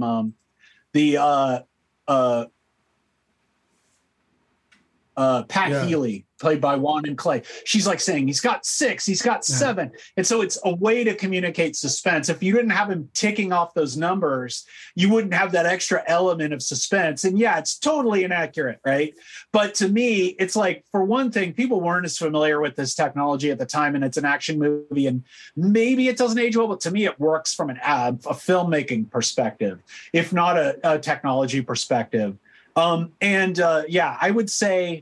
I would say overall, I don't care about that because it's like, it's not like Force Awakens where it's like she finds the Millennium Falcon. It's like that doesn't work from a technology perspective or a likelihood perspective or a filmmaking perspective because it's just too easy, right? There's no suspense. Whereas this is like constant suspense. Like they're racing against time. And again, it's also, what do we talk about in our a trope in our Escape from New York? The ticking clock. Right, it's another way of like a timer going down. What they could have done is had it somehow blink and it's trying to crack the password. It's trying all the combinations and then had a countdown or something like a timer. And I don't know. But at any rate, that's kind of all I'll say about that. I actually think we should go to your next section because it's, again, let's deal with the implausibilities here. Okay. And I think this is one I agree with you more on for sure. Yeah, you agree with me as well. That you agree with me, moron. That's what he's thinking. You moron. I agree with you. Come on, moron. I like that. I like that a lot. Okay, so Lightman escapes from the on. I should have said on. Yeah, on more. I agree with you, moron. That's a good Yeah. point. Lightman escaped from the infirmary. So as you recall, they take him to NORAD. They're trying to stash him somewhere. They put him into the infirmary, which has some kind of lock where you can lock somebody in the infirmary, I guess, if there's a zombie virus breakout or something like that. But he tries to figure out a way to get out of there. And there's a digital lock that has a sound lock, essentially, that makes beeping sounds of different frequencies to unlock it, which is weird because it's a digital circuit board. So you would, I don't know, the whole thing was kind of strange. But he, of course, because he's a master electronic genius, master of all things hacking, he figures out a way to use some, clamps, medical clamps that he finds in a drawer, a locked drawer in an infirmary. And he hacks together, he finds a tape recorder that I guess a doctor is using to record notes, and figures out a way to record the tones when somebody comes in, and he gets the kind of the duty guard there to come to the door by banging on it, saying he has to go to take a pee. Of course, that guard is busily sexually harassing the nurse that is, working there, and unlocks the door, tells him he has to pee, and he's like, no, I don't really have to pee, locks him back in there, rewinds the tape, plays the tones, escapes, so forth and so on. So I just think that this would have been, I get what they did, and again, it's kind of an homage to the phone freaking kind of idea. I thought it was okay. It was a little lame, and that he knew how to do this. I just don't buy that.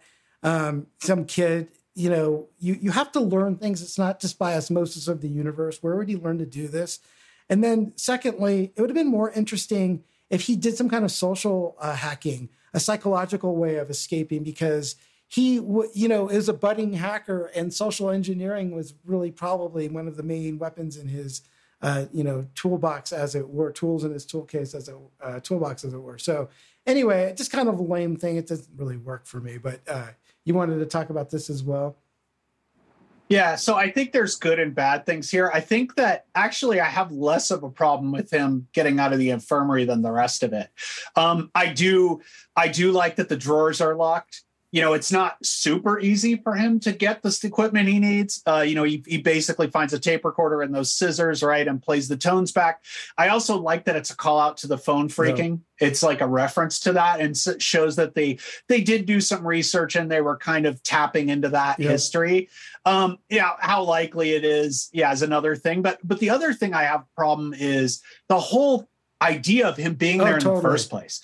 Right? The FBI picks him up, and then he's at NORAD. Like, we're going to take this guy we think is a Russian spy, and we're going to put him in our most top secret area. Like, that makes no. Why wouldn't they just take him to an FBI office and have FBI, and then they have like Dabney Coleman, who's a computer scientist, grill him? Like, wouldn't you have the FBI do that? I mean, the government doesn't work that. They don't have like their computer programmer do interrogation. They have law, and they have the FBI do that. And so it was the whole thing of bringing him to NORAD is completely ludicrous. And then of course, Dabney Coleman's trying to play good cop, and he lets him out, and he ends up going to the terminal and talking to Joshua again. And they catch him. The bald guy, catches him, and they bring him back to the room. And they before they had him handcuffed. Wouldn't you handcuff him again? Because you had just seen him try to do something. So it's like, it's crazy. The whole thing is crazy. And then, they have this tour going on, right? In the NORAD. Now, NORAD is now at DEFCON 4, and we should mention they got the DEFCONs wrong, right? They do it as level 5 is good and level 1 is bad. It's like a countdown. But in real life, DEFCON 1 is the normal situation, and DEFCON 5 is like, we're going to have a nuclear war. So they got that backwards. But they said at the time that was kind of not a well-known thing. It was kind of a government secret anyway. But that's kind of funny that they fucked that up. But there's this whole idea. I think it. See, so he breaks out of the office, right? And fine, you could say the short circuiting of the console, whatever. We get a little comedy with the creepy guard, talking to the secretary or whatever, and they just leave him with the nurse. They just leave him with the nurse. Like, he's this guy they're putting in a room. I mean, it's like they got one guard. I don't know. It just seems weird. But anyway, he gets out, right? My biggest problem is he somehow navigates this complex fucking ventilation system to find his way. I mean, it's like he's never been in this. Yeah, it's like he's going into these ducts, and you seem like you could get really into a dangerous situation there, but he manages to find his way out. He gets out by joining the tour group, right? And kind of he sees, it's kind of clever. They sees military shoes, and then he sees these other people. But this whole thing of him getting a bus, he gets to a phone booth, and he uses like a pull tab to somehow take the magnet in the phone receiver and click it. And I think they said that was actually a real thing you could do. That's kind of clever, but it's like he's out in the middle of nowhere in Colorado or whatever. And then he somehow he calls her, she gets a flight, they get all the way, they just make, it's like the whole trip to Falcons is so awkward. And it just seems like the clock is ticking and they have all this time to do this crazy travel. I just don't like this whole scene, from him being locked up at NORAD, for being at NORAD in the first place. And I think it's the weakest part of the movie. I want to just add two things. One, they're having a nuclear war and they're still giving a tour at NORAD. Like when they exactly. When they canceled the tour that day, it's like, we got other things to worry about here. We don't need the class from Mrs. Thomas's third grade class visiting. Birmingham, Alabama. There is a funny joke in that, though, where he's like to the woman, like, press this button, and she's like, boop, and it's like nuclear war, and then it's like, surprise, welcome from Birmingham. But the reason they did that was obviously to have a mechanism for him to sneak out. That's the whole reason they did that. But yeah, you're right. It's like if they were under DEFCON 5 or over DEFCON 1, as it should be, they would not have a tour. They have a Russian spy there too. It's like they just had this almost crisis. And they have this guy there, it's like, it's ridiculous. And this whole part of the movie is really, if there is a weakness in the movie, which again, I think it's still fun. We got to remember this is science fiction and it's fantasy and it's an action summer movie.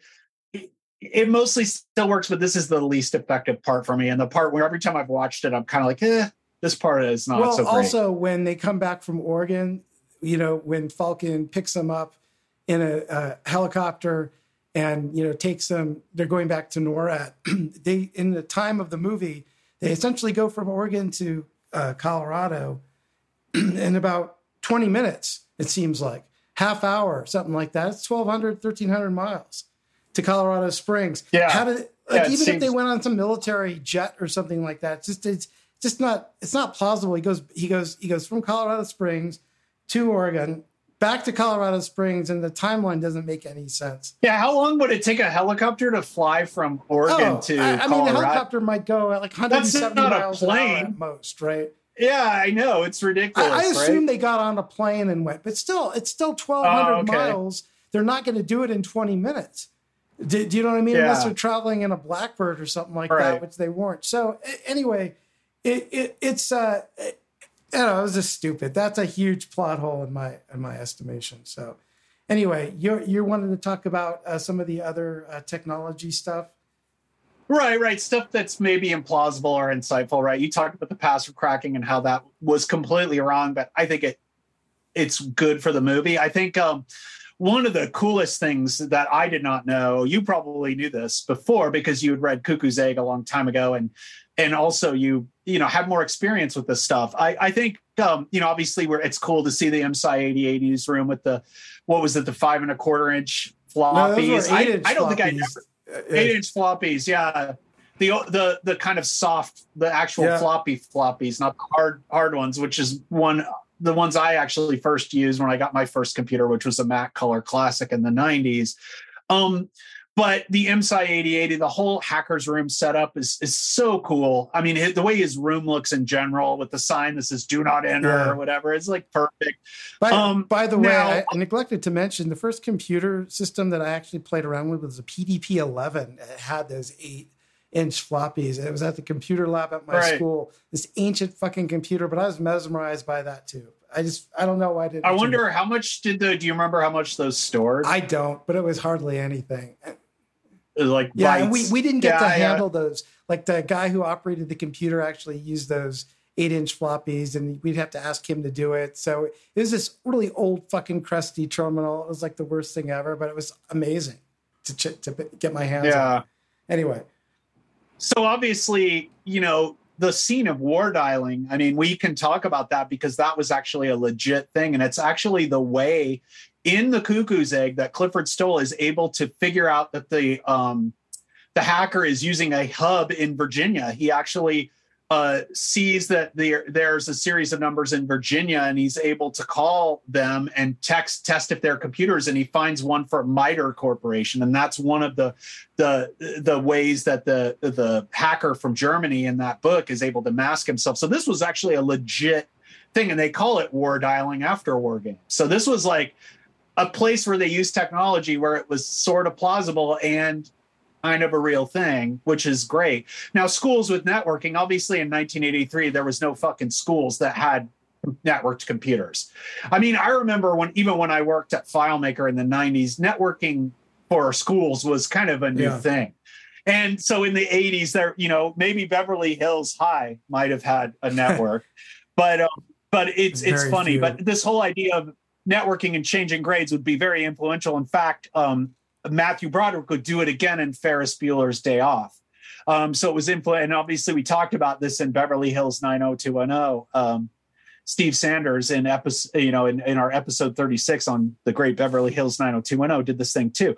And I also love the bad password thing because, again, you know, in our modern era, we're always told to use certain kinds of passwords. And when you sign up for a website, it's, you know, have one number, have one weird character, use mixed case, right, to prevent dictionary attacks, which is talked about a lot in The Cuckoo's Egg. And this whole thing where he pulls the drawer open to see these passwords just written in a desk drawer is actually really realistic for the time. People used really stupid passwords. Even one of the system administration passwords in the Lawrence Berkeley Labs that's talked about in Cuckoo's Eggs is the word wyvern, which is like a mythical dragon, but it's all lowercase. It's an easy password to guess. And so, you know, it's funny. I love the crossed out passwords. One of them, the current password was actually pencil in the movie, but I love that they were like school things like effort. Yeah. You know, it's kind of funny. And one of the other, so that was kind of unrealistic, but also prescient because it eventually would happen. Right. The other thing is, you know, the speed of computers at this time in the movie, when he's talking to the other systems, it's way too fast for the time, right? I mean, 300 baud modem, you'd be waiting for the characters to print one by one. It'd be very slow. I remember my first modem in the 90s was a 28.8 when I first got my internet account. And I remember, of course, what did I want to do? The first thing I wanted to do when I got on the internet was look at a naked picture. And I remember watching a picture just paint itself on the screen slowly. Was it the same kind of picture that Greg was looking at? My guess is it wasn't. You know, I don't know. He was looking more at text and stories at that point, but at any rate, I remember how slow it was, and obviously 300 baud is like crazy, right? I mean, that's so slow. Even 1200, which came shortly after this time, all right, it's still super slow. And then, of course, we can talk about artificial intelligence. Maybe I'll leave that for Jeff. He knows more about it than I do. So, but this movie is kind of prescient in what it did, even though there's some implausibility of how that would have happened. It just is such a graphical, it's just such great storytelling. That last sequence with the tic-tac-toe game going into the nuclear simulations and how exciting it all is. And they're just using computer graphics to tell a story. It's quite brilliant. And what's interesting, another thing about this movie is when they were writing it, there actually was a news story about a real life simulation that was taken to be real. From the PSYOP computer or whatever it was actually in the news. So this movie was kind of right on the money with predicting a lot, and I think that's one of the things I think is great about it. Some of the uses of technology. Yeah. Well, look, before we get into our final evaluations here, the post 80s computer scene. You know, we all have lived through it. Obviously, you have the PC revolution. You have all the stuff with devices and cell phones and iPhones and the whole internet and all that kind of stuff. We're not going to get into that. You all are living it. One thing that we did want to talk about a little bit more is the Cuckoo's Egg, the Cliff Stoll book, which is a great book. You should read it if you're at all interested in any of this stuff. It's very quirky. And if you see videos of him online, he's still around. Makes videos on a channel that I watch called Number File and stuff like that. He's an extremely aspy, nerdy guy, but entertaining in the best possible way.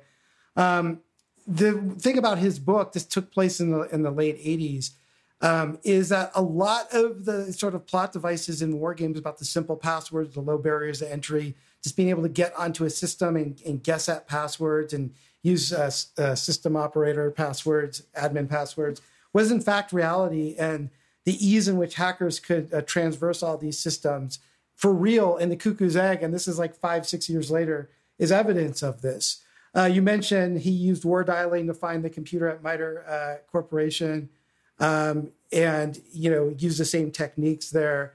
I think you agree about how this kind of corroborates how much they got right in war games, right? The Cuckoo's Egg. Yeah. I mean, Cuckoo's Egg was a really good corollary. It's funny. I had this book for like 20 years on my bookcase and I never read it. But, Jeff's like, let's read this book and talk about it in this context. And it's like, man, this was a really good idea because it really did make me appreciate this movie more.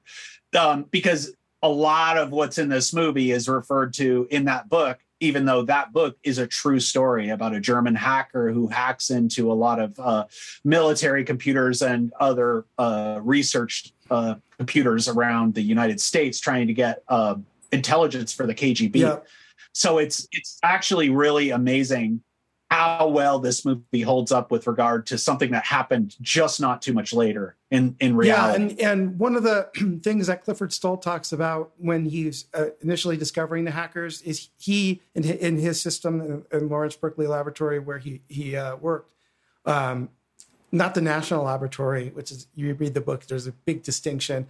The thing about it is he just assumed it was innocent kids, kind of looking around for the thrill of it, just trying to get into systems. And the exploration was their motivation, just discovering new things just to see if they could do it, that kind of thing. And Clifford Stoll was a bit like this himself. And he just assumed that was the motivation, as Slip just mentioned. In this particular case, there was, spy and, a KGB behind it. It was a little more nefarious. But I mean, a lot of the motivation for early hackers you hear people talk about was like that, the thrill of discovering things, the thrill of getting in some place where they're not supposed to, just trying to see if they can figure out and crack the system. It wasn't to, be a spy or to sell secrets or anything like that most of the time. The other thing about the Cuckoo's Egg, and again, please read this book. I think it's worth anyone who's interested in this topic to read. There was an early Nova episode made about this book and the experience that Clifford Stoll had called the KGB and Me, something like that. And yeah, you could find it on YouTube. Just look up Clifford Stoll. You'll find it. Clifford Stoll Nova. So, Slip, why don't you talk a little bit about why this was amazing? Yeah, what's amazing is most of the people in the movie are playing themselves. So it's like normally when they do a Nova, it's like a documentary series. It's a lot about science. It's a great show. It's been on since the 80s, I think, was when it first came on in public television. But this episode is a complete reenactment of the story of the Cuckoo's Egg. So you can watch this. I just still recommend reading the book because the book, it goes into more detail about the exploits. And if you're into computers at all, you should read this book because a lot of it still holds true. And Clifford Stoll actually invented a lot of the ways to go after hackers that were later used. Even though he was an astronomer, it's just this was kind of his side job while he studied astronomy was his main field. But back then, of course, if you were a scientist and you used computers, you had to write a lot of your own code because there just wasn't software out there for you to there wasn't like MATLAB and these things for you to just use. So a lot of his stuff he had to write himself, but he was also like an admin. And but in this Nova, he's playing himself.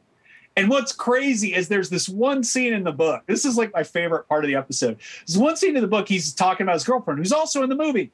right? And she plays a big role in the movie because one of her ideas, her and their other roommates' ideas, was to plant false information about SDI in order to get the computer hacker to stay on longer so they could trace the call. Is what it's called, yes. Honeypot, and the call tracing back then involved, tracing a call all the way through the U.S. to Germany through this, and the German Hanover, where the hacker was, it was all using ancient manual switching. So they had to have a person there to trace the call. So they needed like an hour or two. So what they did was they made up all these documents. They took old bureaucratic documents and changed them and made up their own documents about this secret project, a new SDI, new Strategic Defense Initiative. It's so brilliant. But anyway, there's one scene. He's constantly getting up. He has a pager going, and he's constantly getting paged whenever the hacker logs on. He's got all these programs that monitor things and these printers that print out everything he types to see what he's doing. And interestingly enough, he's contacting all these different agencies, the NSA, the CIA, the FBI. No one wants to help him first. A lot of it's because this is new, and a lot of it's because there's not really any damage that they can see. Although they realize eventually that the hacker was doing bad things and eventually probably could get information he shouldn't get. But, it also goes to show these agencies don't cooperate with each other. They don't really work together. And that's eventually what led to fucking 9/11. So it kind of shows the bureaucracy and the problems that causes. But one scene, he's paged while he's in the shower with his girlfriend. And they show this in the fucking show. Yeah.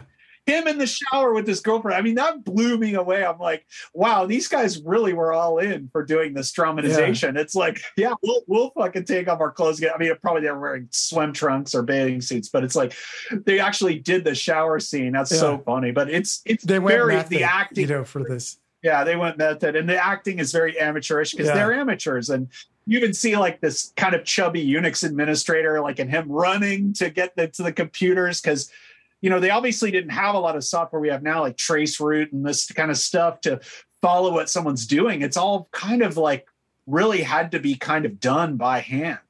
And it's really interesting. I mean, it's amazing that something so technical could be so compelling. And yeah, maybe it argues that war games should have stuck to the truth and not exaggerated, for drama. Although this is a book and that's a visual storytelling, so it's a little different. But yeah, it's well worth your time, and it definitely enhanced the War Games experience for me reading this book because I'm just like, wow, this is just like War Games. It's just the other side. Exactly.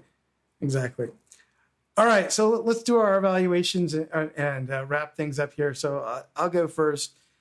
A couple thoughts on kind of what War Games got right. I think the lack of security and trust-based networking that was ubiquitous at the time, we just talked about in Cuckoo's Egg, absolutely true. The innocent, thrill-seeking motivation, especially like Lightman was just looking for games. He wasn't trying to crack into some military computer. He's just, hey, I just want to play this new game from this new company that he saw an ad for.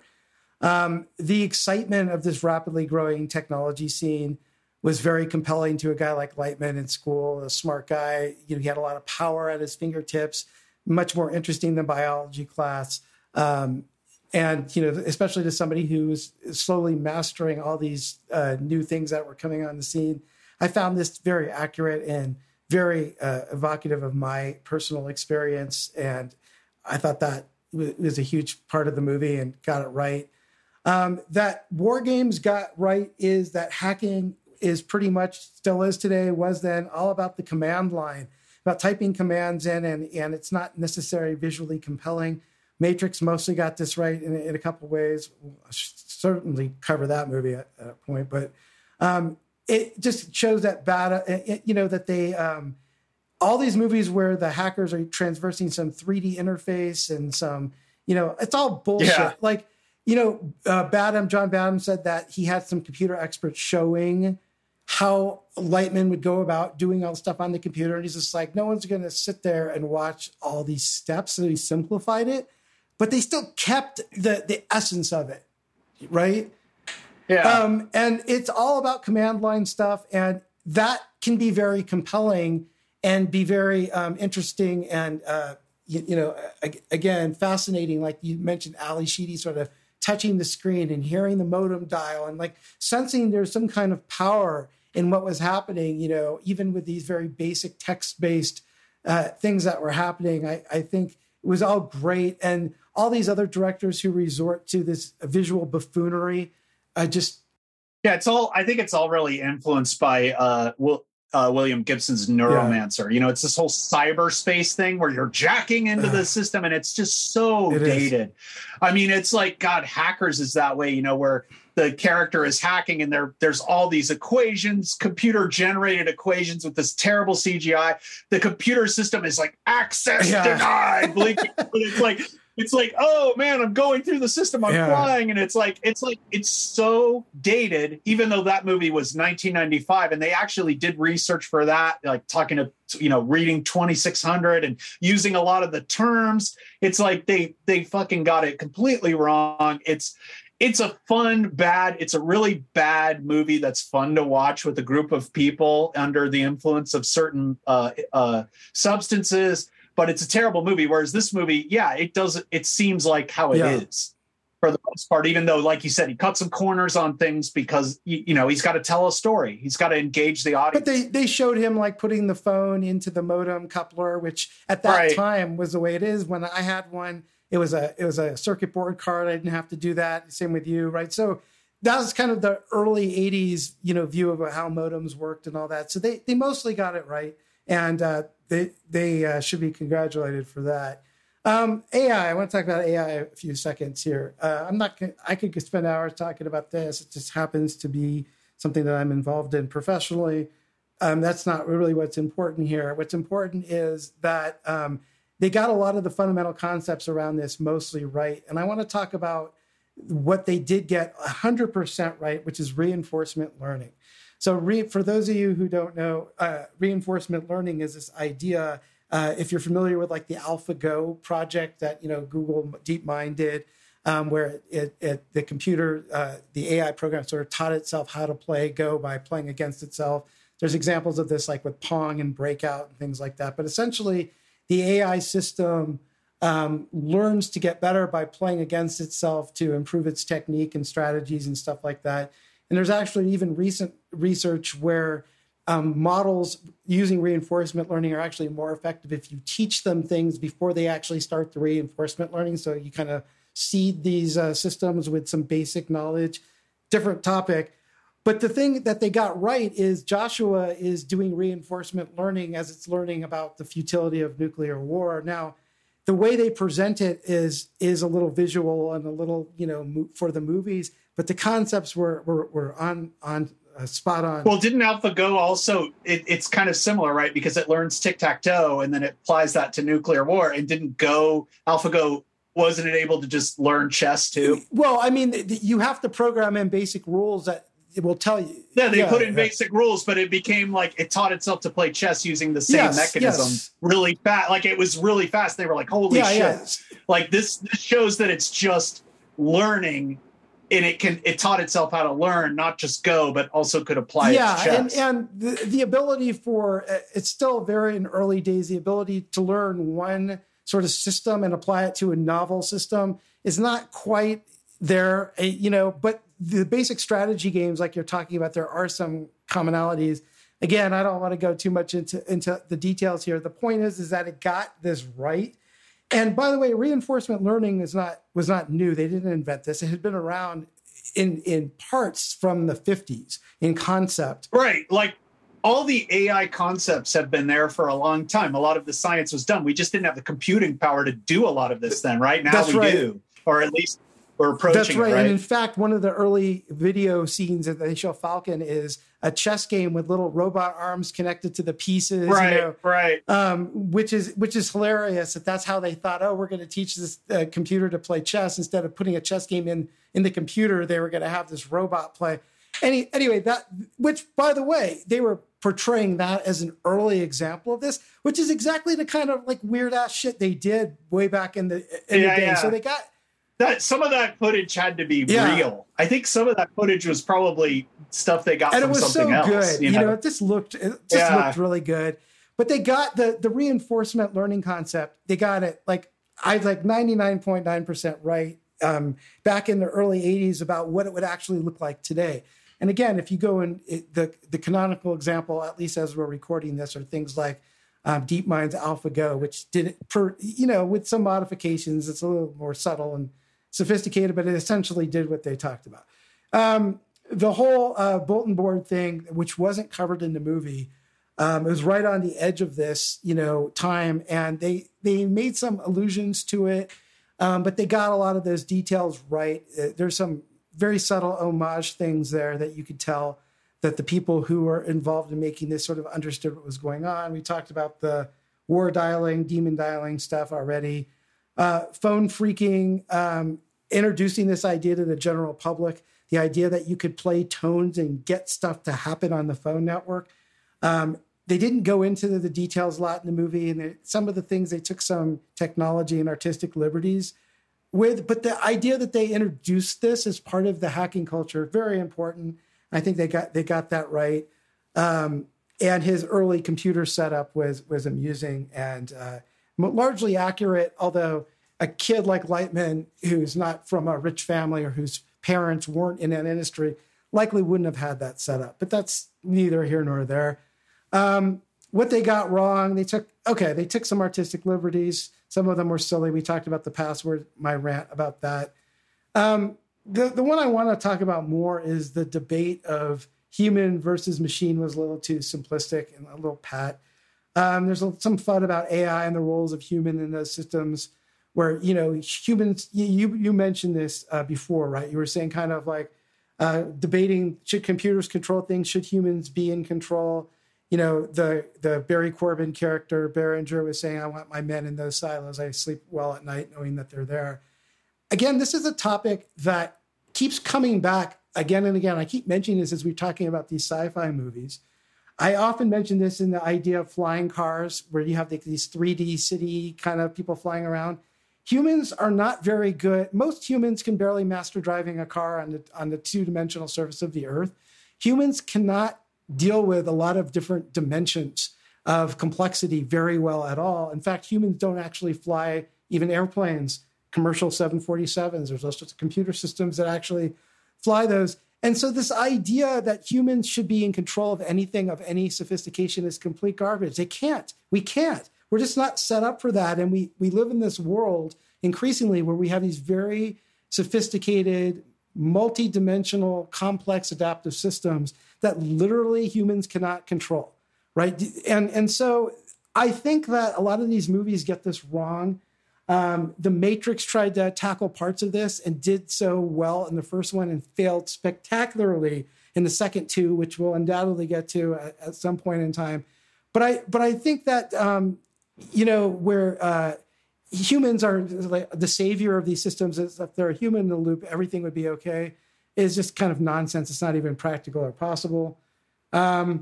We talked about the time and space inaccuracies traveling back and forth to NORAD, and you mentioned, why would they even bring him to NORAD? Yeah.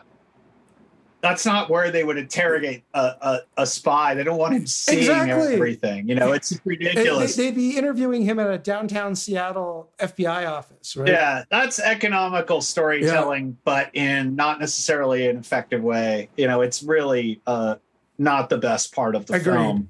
Lastly, the impact of war games. I think it was really you talked about some of the other movies, obviously, earlier that led up to this.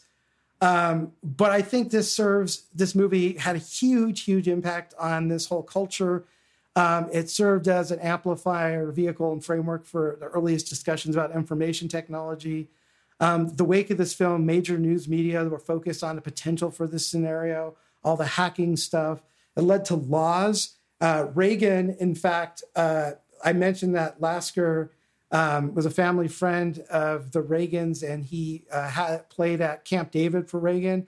And the first thing that Reagan said after seeing the film is, "Who am I? And why am I?" No, actually what he said, sorry, that was a Alzheimer's joke and poor taste.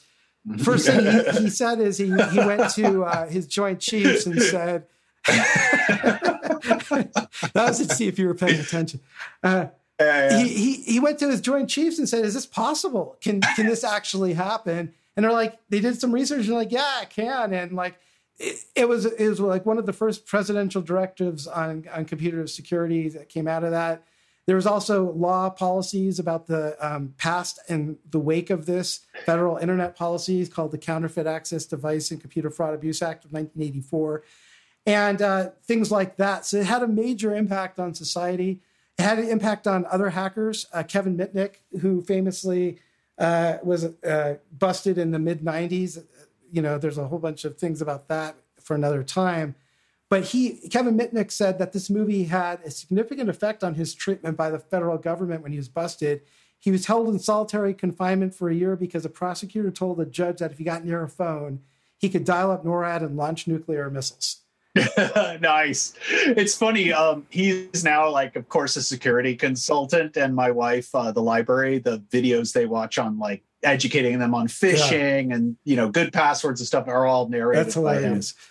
So he's gone over to to be a white hat hacker, apparently. So anyway, but I mean, this had a personal impact on him being held in solitary confinement. And then this movie is just hugely influential for a lot of other movies that would come later. Most of them are terrible. You mentioned Hackers. There's actually an unrealistic hacking scene in probably one of my favorite movies ever, Real Genius, which we'll get to at some point, where Holyfield is trying to hack into a system, and it's not very accurate. There's any number of horrible hacking sort of scenes in movies that are all one dumber than the next. This movie has a huge impact on great stuff like The Matrix, and maybe not so great stuff like, you know, Ready Player One, the movie. I'm sure we'll cover that movie in the book at some point. And lots of other hacker characters and archetypes and things like that. So huge impact. Finally, evaluation, building up to it for this epic episode, which is going to be our longest one ever, but this topic deserves it. Evaluation, just 100% long on this movie. I think it's fucking great. It definitely holds up. I could see this being an important movie even 20, 30 years from now for people to go back and look at the history of the chronological history of our society's technologicalization, if that's a word, right? I think it's just high quality all around. The acting, the script, the execution, the entertainment value, all top notch. I think in the long arc of history, at least, to date, there's probably 10, 12 mainstream hacker movies, Sneakers, Hackers, The Net, all those shitty movies. I think there's only two that are important that anyone will care about. One is this and the other is The Matrix. And they're very different movies. One is fiction, but they both handle hacking, obviously, as a core part of the plot. They're ends of the spectrum. But anyway, I think this movie captures the excitement, obsession, and innocence even of the early days of computing. So very, very long on this. So over to you.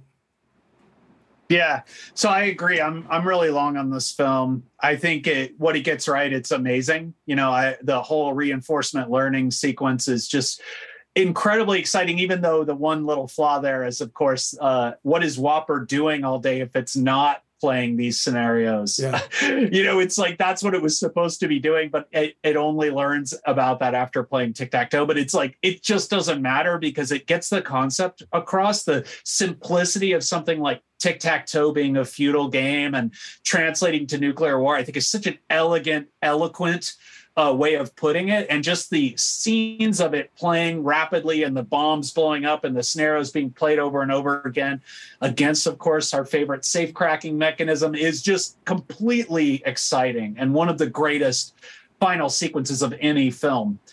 It just communicates. I mean, I think the whole AI versus human thing, I think I agree with you a bit because obviously it's really humans that are the problem. Humans are the ones who have decided nuclear war is winnable, right? And they decide it's something we can do. But at the same time, I think it's just a way of communicating the futility of nuclear war.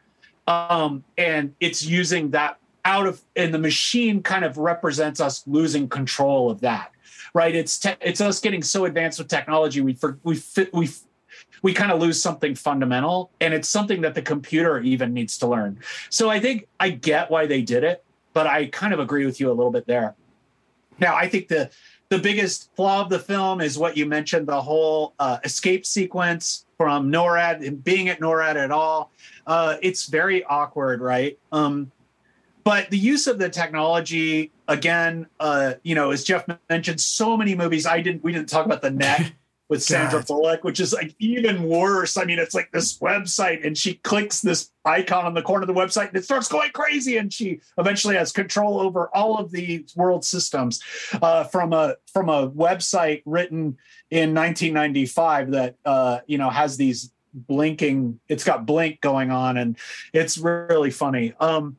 Or VR fantasy kind of stuff, right? And yeah, I mean, The Matrix, you bring that up, it kind of has to do with hacking. It's more like a really kind of a Philip K. Dick thing. I mean, he's like a hacker, but you don't really see him do much. You kind of, once he gets into the Matrix world, his idea of hacking is, again, more like a VR thing where he's like fighting shit and dodging bullets. And it's, I mean, we could talk about The Matrix. We'll get there, I'm sure, because it was it's a film people still talk about. But I think it's different than this. I think this is more grounded in reality. Yeah, for obviously. sure. It's about, even though it's a science fiction film and it's about some stuff's implausible, so much of this is grounded in the real world. And so much of it seems so real. I think the dumbest thing at the ending of the movie with the flashing lights is when the computer starts short-circuiting. That's the dumbest thing. And it's funny. It reminds me of those episodes of Star Trek where Kirk makes the computer short circuit by talking to it. And he's like, your logic is this. You believe this. And the computer's like, does not compute. It's blowing up. It's kind of like that. It's really... And John Badham was actually in the commentary. He was going, yeah, this was kind of dumb. We probably could have gone without doing this. Again, the tone of the film where it's at once, you've got this 80s popcorn movie with action, but you've got black comedy, we kind of glazed over Piss on a Spark Plug. I was going to talk about that right at the end. Yeah. I'll talk about it now. Okay. So there's a famous scene where the Barry Corbin character, Berenger, when things are going haywire, the computer's not ceasing and desisting after they know it's a simulation, it's carrying on, try to launch the codes. Barry Corbin's character says, hell, I'd piss on a spark plug if it would help anything. Barry Corbin grew up on a farm somewhere in the South, it sounds like from his accent. And he had a friend, and they would drive tractors around, and the tractors had exposed spark plugs. And he had a friend who was going to try to piss on the spark plug to see what happened. And he said he pissed on the spark plug and learned a valuable lesson about how many electrolytes are in urine, and was electrocuted and knocked about 30 yards through the air, electrocuting his dick apparently, and landed on his back in a field. So his friend actually did piss on a spark plug, and that line was improvised by Barry Corbin. So one of the best lines in the movie was an improvisation from Barry Corbin based on a real life incident. So there you go. Right. So you have this black comedy. You have these characters like, these actors like Dabney Coleman and Barry Corbin who are like these black, they add a level of comedy to the film. I mentioned the gum swapping episode as well. And you also have high drama. You have the darkness of Falcon's speech, his lecture, and the kind of scene afterwards where they're wondering if they're going to live or die. Right. And I think, I love Ali Sheedy and Matthew Broderick in their roles as well. I mean, they're teens; they're having fun. He's definitely kind of an amoral character in a lot of ways. He's changing grades and doing these things, but bragging then he can't get arrested because he's a teenager. Yeah. Right. And she even says, like, isn't your phone bill high from dialing these numbers? And he says, well, there are ways around that. And of course, we know that Marcus Hess, the hacker in Cuckoo's Egg, also found ways around that by dialing into the University of Bremen and then having that computer dial other computers. It's kind of implied that that's what David Lightman is doing as well. And I like that they had this other director at first, Martin Brest, because I like the darker elements of the movie. I like the apocalyptic lecture about the dinosaurs and, how we're all going to die and all this stuff. And it gives a level of urgency to the film that I think makes the final scenes really work. But then you also have the lighter touch of Badham, So again, I think this is a great film. I think it really holds up. And I think people should also read Cuckoo's Egg. And I think if you read Cuckoo's Egg, or at least you watch the great Nova show, and you watch this, you're going to see parallels, and you're going to see how realistic this was for the time. So I think we're both very long on this film. It's great to have its 40th anniversary. It's time for people to revisit it for sure. Yeah. And on that note, just to note that this is our longest episode ever. And so 3 hours, almost 3 hours, and on a worthy topic. So 40th anniversary, 3 hours of CFX. I'm Jeff. That's Slip. We're going to go War Dial and hang out with Jim and Malvin. So take it easy. Later. Oh.